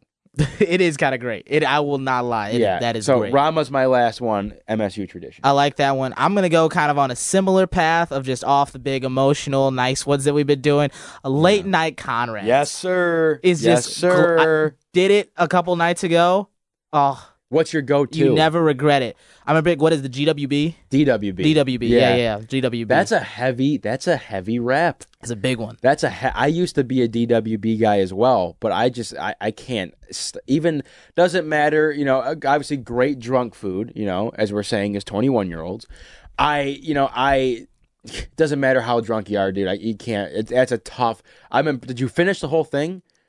No, I'm a big, for most of them, some of them I can finish them all. Yeah. That one is like eat half, throw it in, and then maybe eat the next day. And that's a good I'm glad you said maybe, because there's sometimes where you're like, it's not going to get down. Absolutely gross. But yeah, that's a good one. The DWB. The DWB. I'm a big honey mustard and barbecue guy now. Whatever that rap number is, it's literally called like honey mustard and barbecue. Lighter on the stomach. Yeah, I know exactly which one that Can is. get it down. But yeah, those are the Sparty. Yeah, JFK. Yeah, that's the one. Yes, That's a good one yes, too. yes. That's a good one too. Those were the Sparty Awards. MSU Homecoming. That was a really good one. Or MSU Traditions. That was a really good one. I like that. That was fun. I'm glad. Again, I say it every week. I'm glad we have not run out of ideas yet. It'll come eventually. We're killing. We'll hit a wall. We're gonna be up late at night like SpongeBob writing his essay, and we're gonna be like, I don't know. 12 hours later. Exactly. But we'll wrap up the Sparty Awards per usual as we do on the show. We go Michigan State football part 2, and for that we bring in our friend Alex McCray. How are you, sir? I'm doing all right. How about yourself? Oh, hanging in there. A little hungry, a Hanging little cold, chilly. Hey, McCray, favorite Spartan tradition for you? Ah, jeez. I don't. Man, that's tough. Right off the top of my head. I know, I'm putting you on the spot here. I've been jotting down notes here for a while. Probably. I can't think of one right off the top of my head. Like the student section chants, maybe. I like those a lot. Yeah, that's a good one. Fair. That's a good one. That's because we always overlook it, but you're getting out of here with us as well this year. Yeah. I don't know why I just thought McCray was like a sophomore. He really because he came in and I came in with everybody else who was like sophomores or juniors, and I just did not. We never connected. Yeah, we gotta start kissing some Spartan heads around here. I might just put one on the floor. I'll put one on the floor here in the studio, and just that'll be my big send. That's what we need, a Spartan logo, a big impact logo, just right here in the middle. We get down and kiss it. Yeah, I love it. Exactly. Okay, so I don't know why earlier in the show that I believe I said after this Indiana game, what a great game for a bye week. I don't know. Did I say that on the show? I feel like I was talking about the Lions. I was trying to. I don't know. Maybe. I mean, I don't feel like you said it. I feel like you may have. Yeah, you said bye week. This is the problem. When you don't eat before the show, your brain's mush. Gone.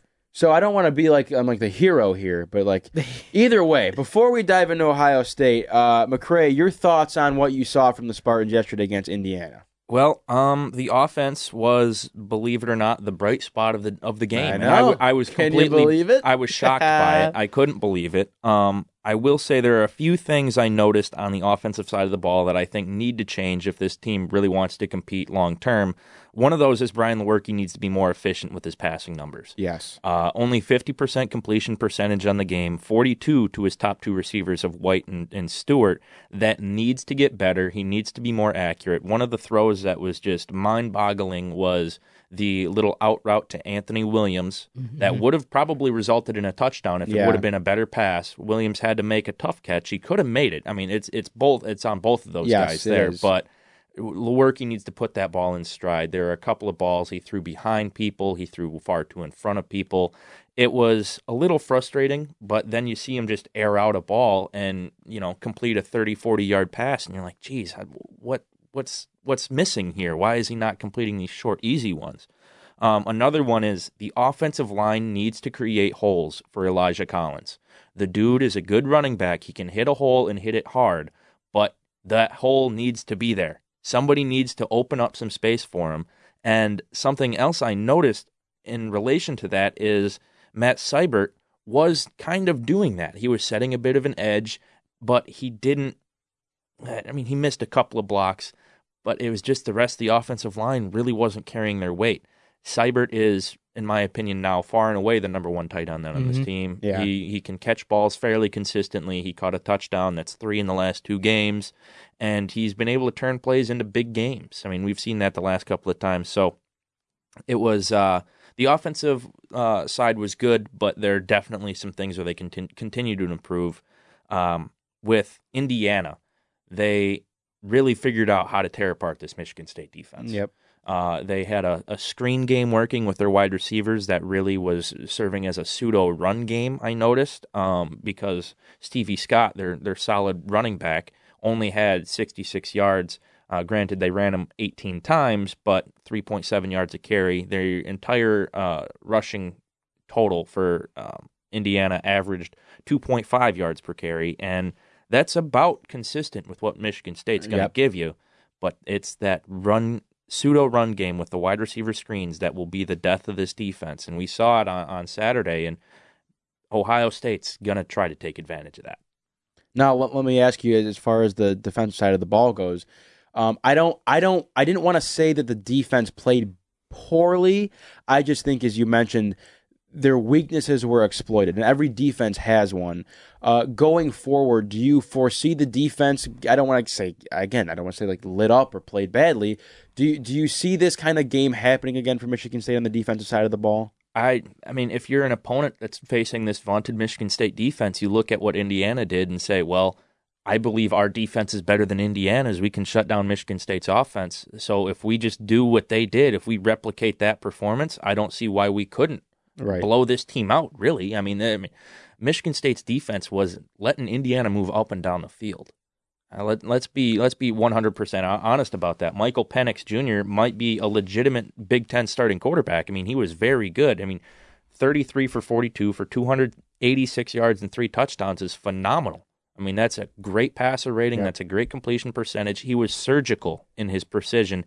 And I believe, the quarterback play for Michigan State only gets tougher and tougher as they go on in this schedule, with Justin Fields next week and then Jonathan Taylor and Jack Cohn the next week.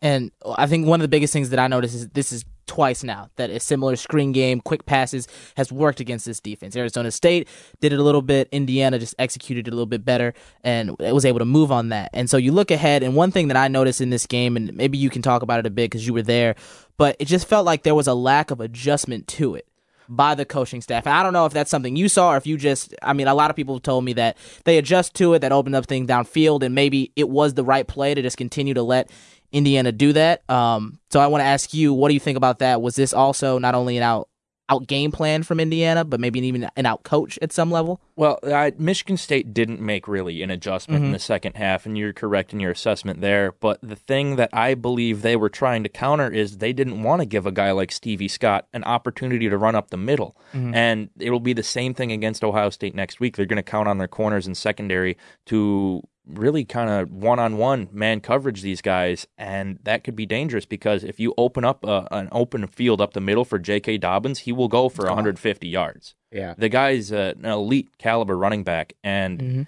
it won't get any easier for Michigan State going forward. Stevie Scott was a good running back. J.K. Dobbins is a whole different monster.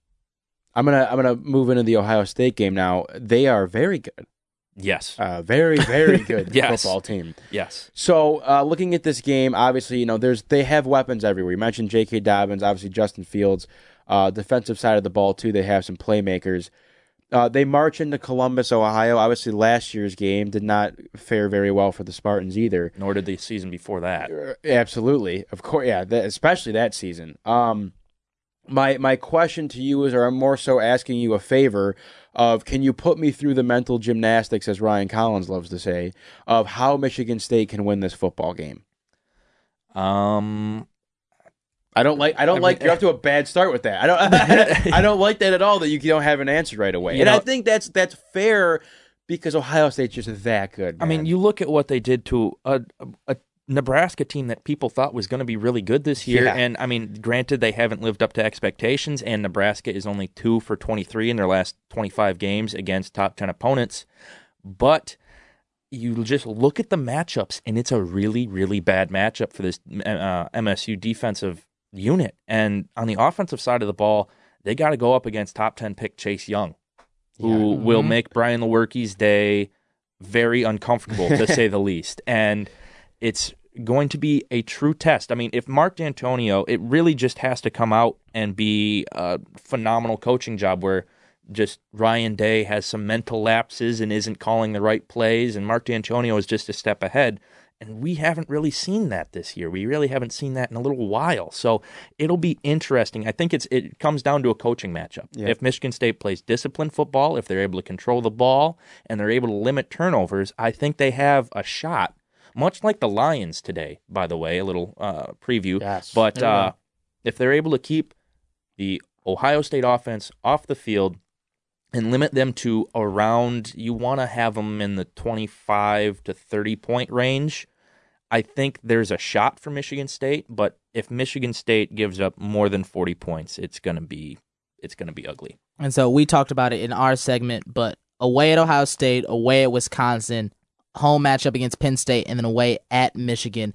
4-game stretch. What is your predicted record for those 4 games? I think ideally, if you're a Michigan State fan, you look at that and you say, well, if we can be 2-2 after those 4 weeks, it should be a massive accomplishment, because that would pretty much open up the lane to be 9-3, not necessarily in the competition for a Big Ten championship, but a solid bowl game, probably like the Holiday Bowl a few years ago. And really, that's kind of what Michigan State fans are hoping for at this point, where if you can end up with 10 wins after the bowl season, then okay, perfect. But I mean, you can't expect to win all 4. I think back to Julian's point earlier in the show, and it's a very valid one, is he, and I would agree, feels that you leave a lot of these Michigan State games getting some answers to some questions, but almost leaving with more questions than answers. So to you, I don't know if you want to give me your number 1, top 3, whatever, what are your questions still that you have when looking at this team? Well, my question, a big thing that Michigan State needs to be able to get down is they need Matt Coughlin to be money inside of 45 yards. Yeah. Mm-hmm. They need him to be consistent. He hit a 44-yarder yesterday and then hit the field goal with is like a 20-something yarder to ice the game. They need him to be consistent. They need him to get rid of those jitters, whatever they may be, because after his first field goal, he was 5 of his last 6 in misses, not makes. So they need him to be a lot better. They need to limit the penalties. They need to be more disciplined. That's what I'm going for. Especially on one of Indiana's last drives with about 3 minutes left in the game, there were 2 pass interference penalties against Josiah Scott, and then 1 roughing the passer against Raekwon Williams. You say, okay, maybe those were a little questionable, but they were still called. Yep. That's still a free 45 yards that essentially gave Indiana a touchdown, and you cannot do that in a clutch game, especially against opponents as good as their next 4. Well, Michigan State will take on Ohio State next week in Columbus, Saturday, October 5th, 7:30 p.m., Hopefully we have some more answers than questions coming out of that game. I'm kind of scared. I am. I mean, you sound scared. Yeah, you look at what Ohio State has done, and then you just say, well, what has Michigan State shown you that says they can go in there and compete? And I really don't think they've really shown you anything at that level just yet. Right. So as we mentioned with those handful of games, now it's time to put your big boy pants on and go play some football. So put up or shut up right now. Exactly. No bye week. I really hope I did not say there was a bye week. I think I did. You think I would be able to do the math? It's all right. We fixed it up. Whatever. We fixed it up. Alex McCray, thank you for being here. Of course. That was a Michigan State football recap with Alex McCray. We're going to go to a quick break here. We got some NFL football to talk today, folks. It's Sunday. Stay tuned. Green and White Report.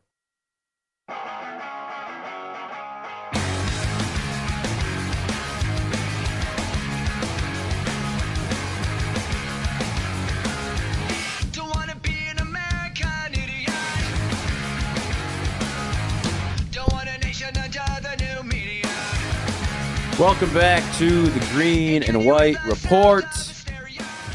12:41 p.m. We're nearing the end, and Chugging I can along. Smell the McDonald's hash browns from here. That's probably right where I'm going afterwards. All right, NFL football. It is a Sunday. We bring on the man, the myth, the legend, Ryan Collins. How are you? What up, boys? How we doing? I just love energy. Gotta bring the energy when I come in here, boys. You talk about McDonald's, and Collins just looks at you and just smiles. Yeah, that greasy grin that he gives you. Greasy grin. Collins is fired up. I'm fired up. Let's go. Today. I'm ready to roll. Okay. McCray, is your mic on? Hello? Yep. It is on. Good. It is on. Good. Okay. McCray's sporting a Fire Lions hat. How about my jersey? You didn't want to talk about my jersey here? Yeah, I mean, you have a knockoff jersey that is incorrectly made, so... I think this looks better than the Lions' actual It doesn't look horrible. Though. It really doesn't look horrible, but it's Where not... did you get that one? China. Yeah. China. Is that DHgate? THgate, yeah. The GOAT. You know what? Let's do this. Let's throw a little bit of an audible here. Why don't we go the picks first, because the music's going. Yeah. Then we'll reel it in. We'll have a little heart-to-heart with some Lions football, because we got to talk about some things today, okay? So we'll roll here with the picks. The music's going. I love this song, by the way. It's my favorite song. This and the Canadian National Anthem are my 2 favorite songs. Yeah, it's pretty solid. There's nothing better than Canadian national anthem. Yeah. Thank you. Whatever. Get out of here. Hockey Night in Canada might be better than. Eventually, we will go back and actually figure out what our records are with these picks because I would like to know. I think I've actually been doing pretty well. I'm definitely failing 100%. But no, that's my fault. I'm just not doing my job. No, it's okay. We'll figure it out. No That's big right. deal. Carl, what do we pay you for? Yeah. No big deal. What a joke. True that. Here we What a go. joke. Here come the picks. First game on the slate, the Houston Texans are a 5-point favorite at home against the Carolina Panthers. Ryan Collins, who do you like? I got Kyle Allen fever right now. I see Nathan Stearns in the studio, Carolina Panthers fan right now. Giving me the slashing the throat, but I got Kyle Allen fever. Give me Carolina, baby. You know, I'm going to have to agree with you. Let's go. I'm Let's a big go, Kyle McGregor. Allen Don't guy. get this- I'm get not this buying nonsense. into Houston just yet. My boy Nate Stearns, big Panthers fan, got to go with Carolina. He hates them this week, too. He goes, take Houston. God, yeah, I'm going with Stearns. Houston, baby. I hate to do this to Stearns, but I think Carolina's an absolute fraud of a team this year. Where's the? He's agreed. He's agreed. He agrees. Get Stearns on the mic. Get Stearns on the mic. I'm with Julian on this one, too. I'm with Houston. Stearns, get Stearns on the microphone right now, please. What do you, Stearns? All right. Tell us about the state of Carolina sports. Well, here's the bottom line, guys. Daryl Williams, our left tackle, who's an absolute turnstile of a human being.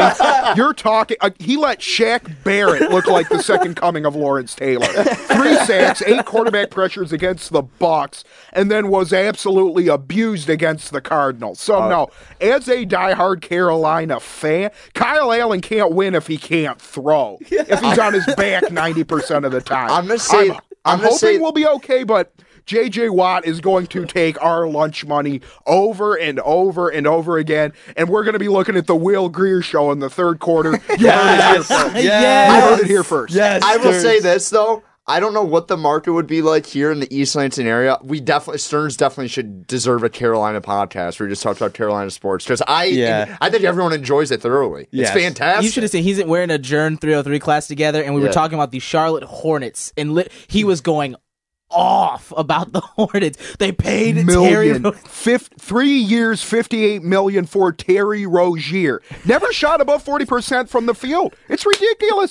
You're paying Nick Batum, Cody Zeller, Michael Kidd-Gilchrist, Marvin Williams like they're the 92 Dream Team, like they're Magic and Larry 2-0, and we're going to win 15 games. Like, this reminds me, when I was still living in North Carolina in 2011, we went 2-14 with Clausen and 7-59 with the Bobcats.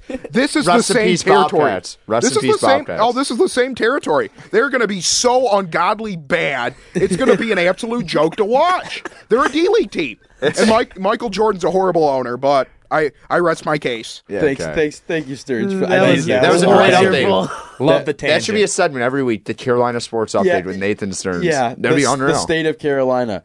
Hikaru, can we get the music going again? I need the blood flowing through my veins to get a chance. Yeah. I'm taking Houston here, by the way. Carolina's kind of a fraud here. I like Christian McCaffrey a lot, but give me Houston here. Next game here, I need the music. Hikaru, I need the music. Give me the music. Okay, you know what? Give me a second I need the here. music.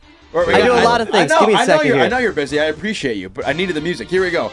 Baltimore Ravens and the Cleveland Browns. The Baltimore Ravens are laying 7 at home. Ryan Collins. I'm going to say one thing about Freddie Kitchens. That guy is a complete moron. Give me the Baltimore Ravens. If you watched that Sunday night game last week, you get in the red zone, 1st and 5. I think they had 2 timeouts, something like that, and they're going... They have a horrible offensive line. Greg Robinson starts at left tackle for them if you want some reference point at that. They go single, basically like, hey, Baker, we're going to leave you on an island here, not to give the appearance of us running one bit. One bit. I hate Freddie Kitchens. I hate the Cleveland Browns now. Give me Baltimore Ravens and Lamar Jackson. Lamar Jackson's a beast, too. Like, he's really good, even though his helmet's stupid. One thing about the Browns, since that blowout against Tennessee in Week 1, they have been pretty good. They hung with the Rams last week. I'm pretty sure they covered that spread. I'm going to pick the Browns to cover this. Wow. 7 points is a lot against the division opponent. Give me the Browns. Browns have not looked good all season. I'm going with Lamar Jackson. That running back is fantastic. Yeah. I like that. I like how he does that. Just like throws in everyone's face. I love it. As he should. I agree. Tough divisional matchup here. I think the Ravens at home helps you a lot. I'm not sold on the Browns. I hate hearing about the Browns. Sorry, Joe Dandrin. Give me the Ravens here. Next game, Miami Dolphins at home against the Los Angeles San Diego Chargers. The Dolphins are a 15-point dog. We were talking about this in the studio. I'm like, yeah, the Chargers will probably cover. And then I think about it, Chargers are really banged up. Really banged up. They were thinking about playing I think Melvin Gordon is going to play this week. He literally showed up on Thursday. Yeah. If you need him to play that bad, they got to be pretty banged up. I like Miami actually to cover here. I think San Diego Chargers, that's what they are. Move them back to San Diego, NFL idiots. I'm just saying, no one cares about them in Los Angeles. 0 people care about them. I don't know, that's getting on my soapbox, but yeah, I like the Dolphins. My proverbial soapbox. Yeah. Well, I got to say, the Chargers do have a lot of guys out. Mike Williams is out. Justin Jackson is out. Hunter Henry is out. That's a lot of offensive weapons. But they still have Keenan Allen. Melvin Gordon's back, and they still have Austin Eckler. Give me the Chargers to cover. Yeah, I'm going with the Chargers to cover. The Dolphins are hot garbage. I have Keenan Allen on my fantasy team, so I'm going to need this. I'm as McCray just said that Mike Williams is out, I'm going to adjust my lineup right now on my phone. But I will say this, I think the Dolphins stink. I'm waiting for the game where the Dolphins actually cover a spread and impress some people. I don't think it's this game. Give me the Chargers. Buffalo Bills, 7.5-point dogs at home against the New England Patriots. Ryan Collins, how are ya? I love Bills Mafia here, getting 7.5. I think they cover. This is a classic game where the New England Patriots just crush their dreams and crush everyone's dreams in the AFC East. But I do like Buffalo to cover. This defense in Buffalo is really good. Just flat out very, very good. And Josh Allen makes enough plays where they'll be in the game. But I think they cover 7.5. You know, I got to agree with you there. Orchard Park's going to be insane, too, today. Oh, yeah. I love the Bills. I love their defense. Josh Allen, I think, is going to be a very good quarterback. He's the best running quarterback in the NFL right now, outside of maybe Lamar Jackson. Give me the Bills to cover. Give me the Bills in this one. I'm all in on Josh Allen. I'm all in on it. Someone's taking the Patriots down. It's going to be Bills and Josh Allen. You guys, I love you guys. I love you guys, but you have to know you can't bet against the Patriots. 7.5 is a lot of points on the road. You can't bet against the Patriots. I'm not betting against them to win. It's down to 7, by the way. It's moved to 7. Yep. Ooh, I don't know. I don't believe that. I'm currently on Bovada, and it's still at 7.5. I understand the thought process here, and I do actually think that Buffalo does have a legit chance to win this game. But like I said, you don't bet against the Patriots. Give me the Patriots. The Colts are a 6-point favorite against the Raiders at home. I love Jacoby Brissett, and I just think the Colts are... I think he's like a bona fide NFL quarterback. He might not be an elite player, but he's able to manage the game well enough and actually make a lot of good plays and gives the Colts an opportunity to win every week. I like the Colts. And I really want the Raiders to be good because I love John Gruden. And I just love his voice and hearing him talk, but I don't knock on wood if you're with me. No, I hate that though. You know, I gotta say, I can't stand the Raiders one bit. I love Marlon Mack. I love T.Y. Hilton. I love Jacoby Brissett. Give me the Colts. Yeah, give me the Colts. I like Jacoby Brissett. I've never been down with John Gruden since he went on that whole dreams and nightmares thing. Still don't know what that was about. Give me the Colts. I am going to take Raider Nation here. Even if they don't win, I think they at least cover. It's going to be a tight one. I like what Derek Carr has shown so far this year. No, Stearns is shaking his head too. Okay, well wow. I didn't know we had a buzzer. That was insulting. That hurt. Jeez. We'll move on. We'll try to recover from that one. Atlanta Falcons and the Tennessee Titans. The Atlanta Falcons are a 3.5-point favorite. Atlanta Falcons need this. They kind of went through a gauntlet to start the year. I actually like Atlanta in this spot. Hopefully Devontae Freeman shows up and does anything because I have Devontae Freeman on my fantasy team. And I'm horrible at fantasy football every single year. Devontae Freeman, throw me a bone. Let's throw Falcons. You know, if Big Cat taught me anything, it's to never bet on the Atlanta Falcons. I'm going with the Tennessee Titans. Give me Atlanta in this one. I think just for the fact that Atlanta is at home, I don't know. This is a tough one because I know the Titans are probably going to win. You know what? You're right. I'm not going to bet against Big Cat here. Give me the Titans. New York Giants, 3-point favorite against Washington at home. Wow, these teams both stink. Go ahead, Collins. What was the game again? I just wasn't paying attention at all. Giants, Redskins. Giants, Redskins. You got to go with the substitute teacher. St. Louis and Cardinals. Got to go with the Milwaukee substitute Brewers. teacher, Daniel Jones. This is disrespectful. And Case Keenum stinks. Give me Daniel Jones and the Giants. You know, I like Washington's offense outside of Case Keenum. I think they actually have a viable offense, but because Case Keenum's at the helm, give me the Giants. I can't go with anything. Washington. I like Daniel Jones. I like my favorite substitute teacher. Give me Daniel Jones and the Giants. Evan Ingram might be one of the most underrated tight ends in football. Unfortunately, when he was on my fantasy team a couple years ago, he did absolutely nothing. But I will say this. I think that Daniel Jones, good for him. Decent game last week. Pretty damn good game last week, actually. I'm going to take Washington here. I think they take a step back today, being the Giants. No Saquon. So give me Washington. I hate this game. I don't want to watch this game at all. Arizona Cardinals, Seattle Seahawks. Arizona 5.5-point dog at home. I actually like Arizona to cover here. Seattle's a notorious team in playing close games every week. It doesn't matter how good they are. It's like a nail biter, and Russell Wilson's trying to make a play down the stretch. I like Atlanta to cover. Hopefully they're not kicking as many. Arizona to cover, because Arizona kicks a bunch of field goals. So you got to score in the red zone. Yeah, you know what? I'm a buyer on Kyler Murray. Give me the Cardinals. Love it. Yeah, I'm in on Kyler Murray as well. He's starting a great Heisman commercial. I don't know if anyone's seen it yet. Fantastic. I saw it. Wasn't that good of a fan. It's good. I like it. It was funny. I'm going to take the Seahawks here. I think the Seahawks still have some pieces that can legitimately be decent this year. Not sold on the Cardinals. I think the head coach stinks. I think Kyler Murray stinks so far. I'd like to give him time. But give me the Seahawks here. The Rams and the Buccaneers. Rams are a 9-point favorite at home. Jameis has thrown 8 interceptions today. Give me the Rams. The Buccaneers suck. Give me the Rams. Give me the Bucks. Jameis is eating another dub. That's right. What we do, Collins? Eating a W. That's a W. Eating a W. That was the dumbest video on the internet. Pre-game speech I've ever heard. Are you kidding me? I'd run through a brick wall if Jameis Winston ate a W right in front of my face in the huddle. I think the Bucks suck. I think Jameis Winston sucks. Give me the Rams. Denver Broncos and Jacksonville Jaguars. Denver is a 3-point favorite at home. I like Jacksonville here. I really do. I'm buying into Gardner, Minshew Mania, like all that stuff. But I just think their defense is flat out good. I know they don't know if Jalen Ramsey's playing today, but I think Calais Campbell in that front will be able to disrupt that. But Josh Allen's a stud already. Yeah, I'm going to go with Jacksonville here, too. Von Miller and Bradley Chubb have not been able to get home consistently like everybody expected them to. Joe Flacco has not been good, and Emmanuel Sanders is the only weapon they have on offense outside of maybe Phillip Lindsay. So give me the Jags. Yeah, everybody said it. Broncos have shown a lot of holes so far this season. Jacksonville looks great. Gardner Minshew had to make some moves. He's my starting quarterback at the moment because fantasy was down. So I got to go with Gardner Minshew in Jacksonville. I can't believe Joe Flacco is still in the league. Give me the Jags. Chicago Bears, and probably what I think is the game of the week. The Bears are a 1-point favorite at home against the Minnesota Vikings. Bears by 15. I love the Bears in this spot. I don't really like the Vikings and don't really believe them. Like, having Kirk Cousins trying to beat this Chicago Bears defense is not a good sign for the Vikings. That's what they're going to have to do, because Dalvin Cook is not going to be able to run against the Chicago Bears front four. So give me Chicago Bears. I think everybody discounts how good this Minnesota Vikings defense really is. They're good, really good. I mean, this could be, a 6-7 game at the end. I mean, it reminds me of Michigan State's offense last year. Both of these teams. So I'm actually going to take Minnesota. I'm going to do the same as well. I think this is a low-scoring affair, as Alex said, and I think I'm going to go with Kirk Cousins over Trubisky to just finish it out.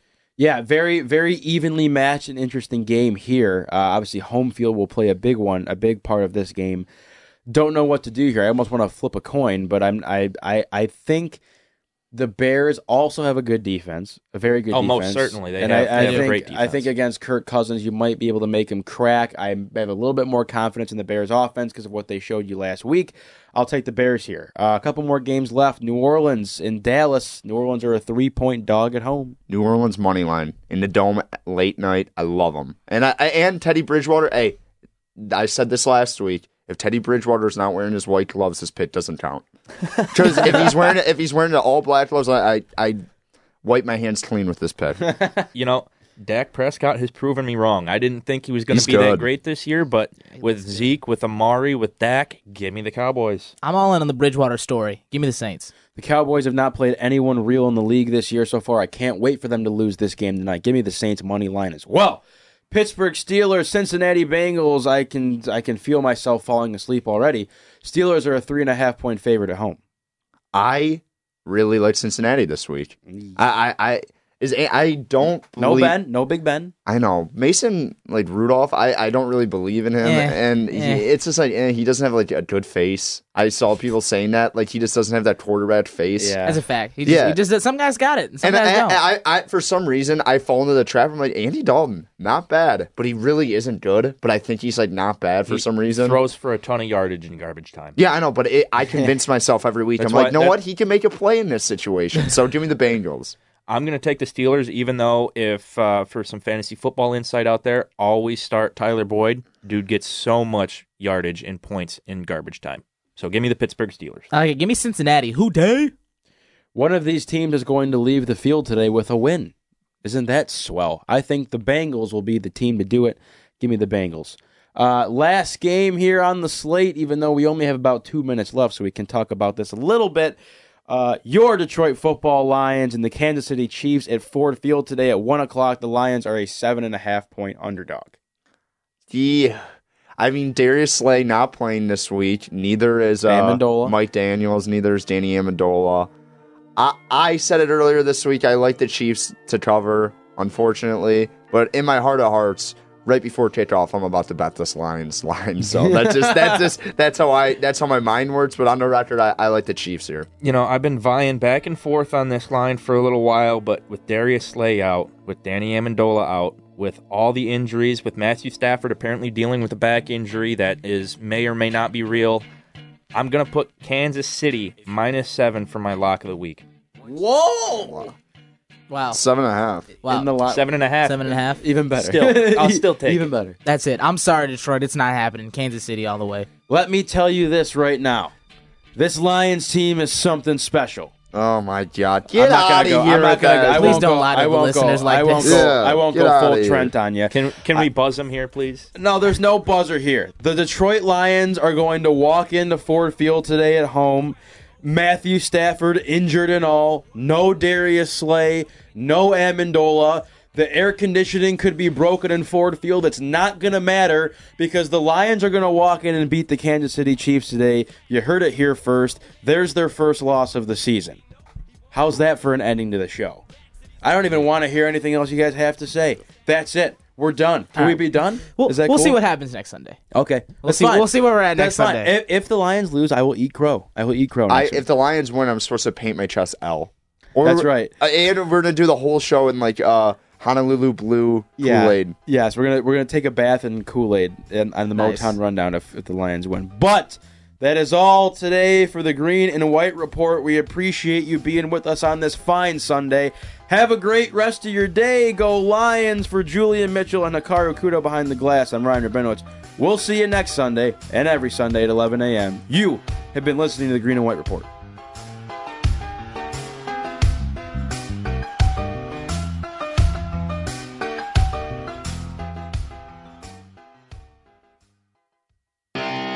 You have been listening to the Green and White Report on WDBM. For all your sports news and notes, go to impact89fm.org/sports.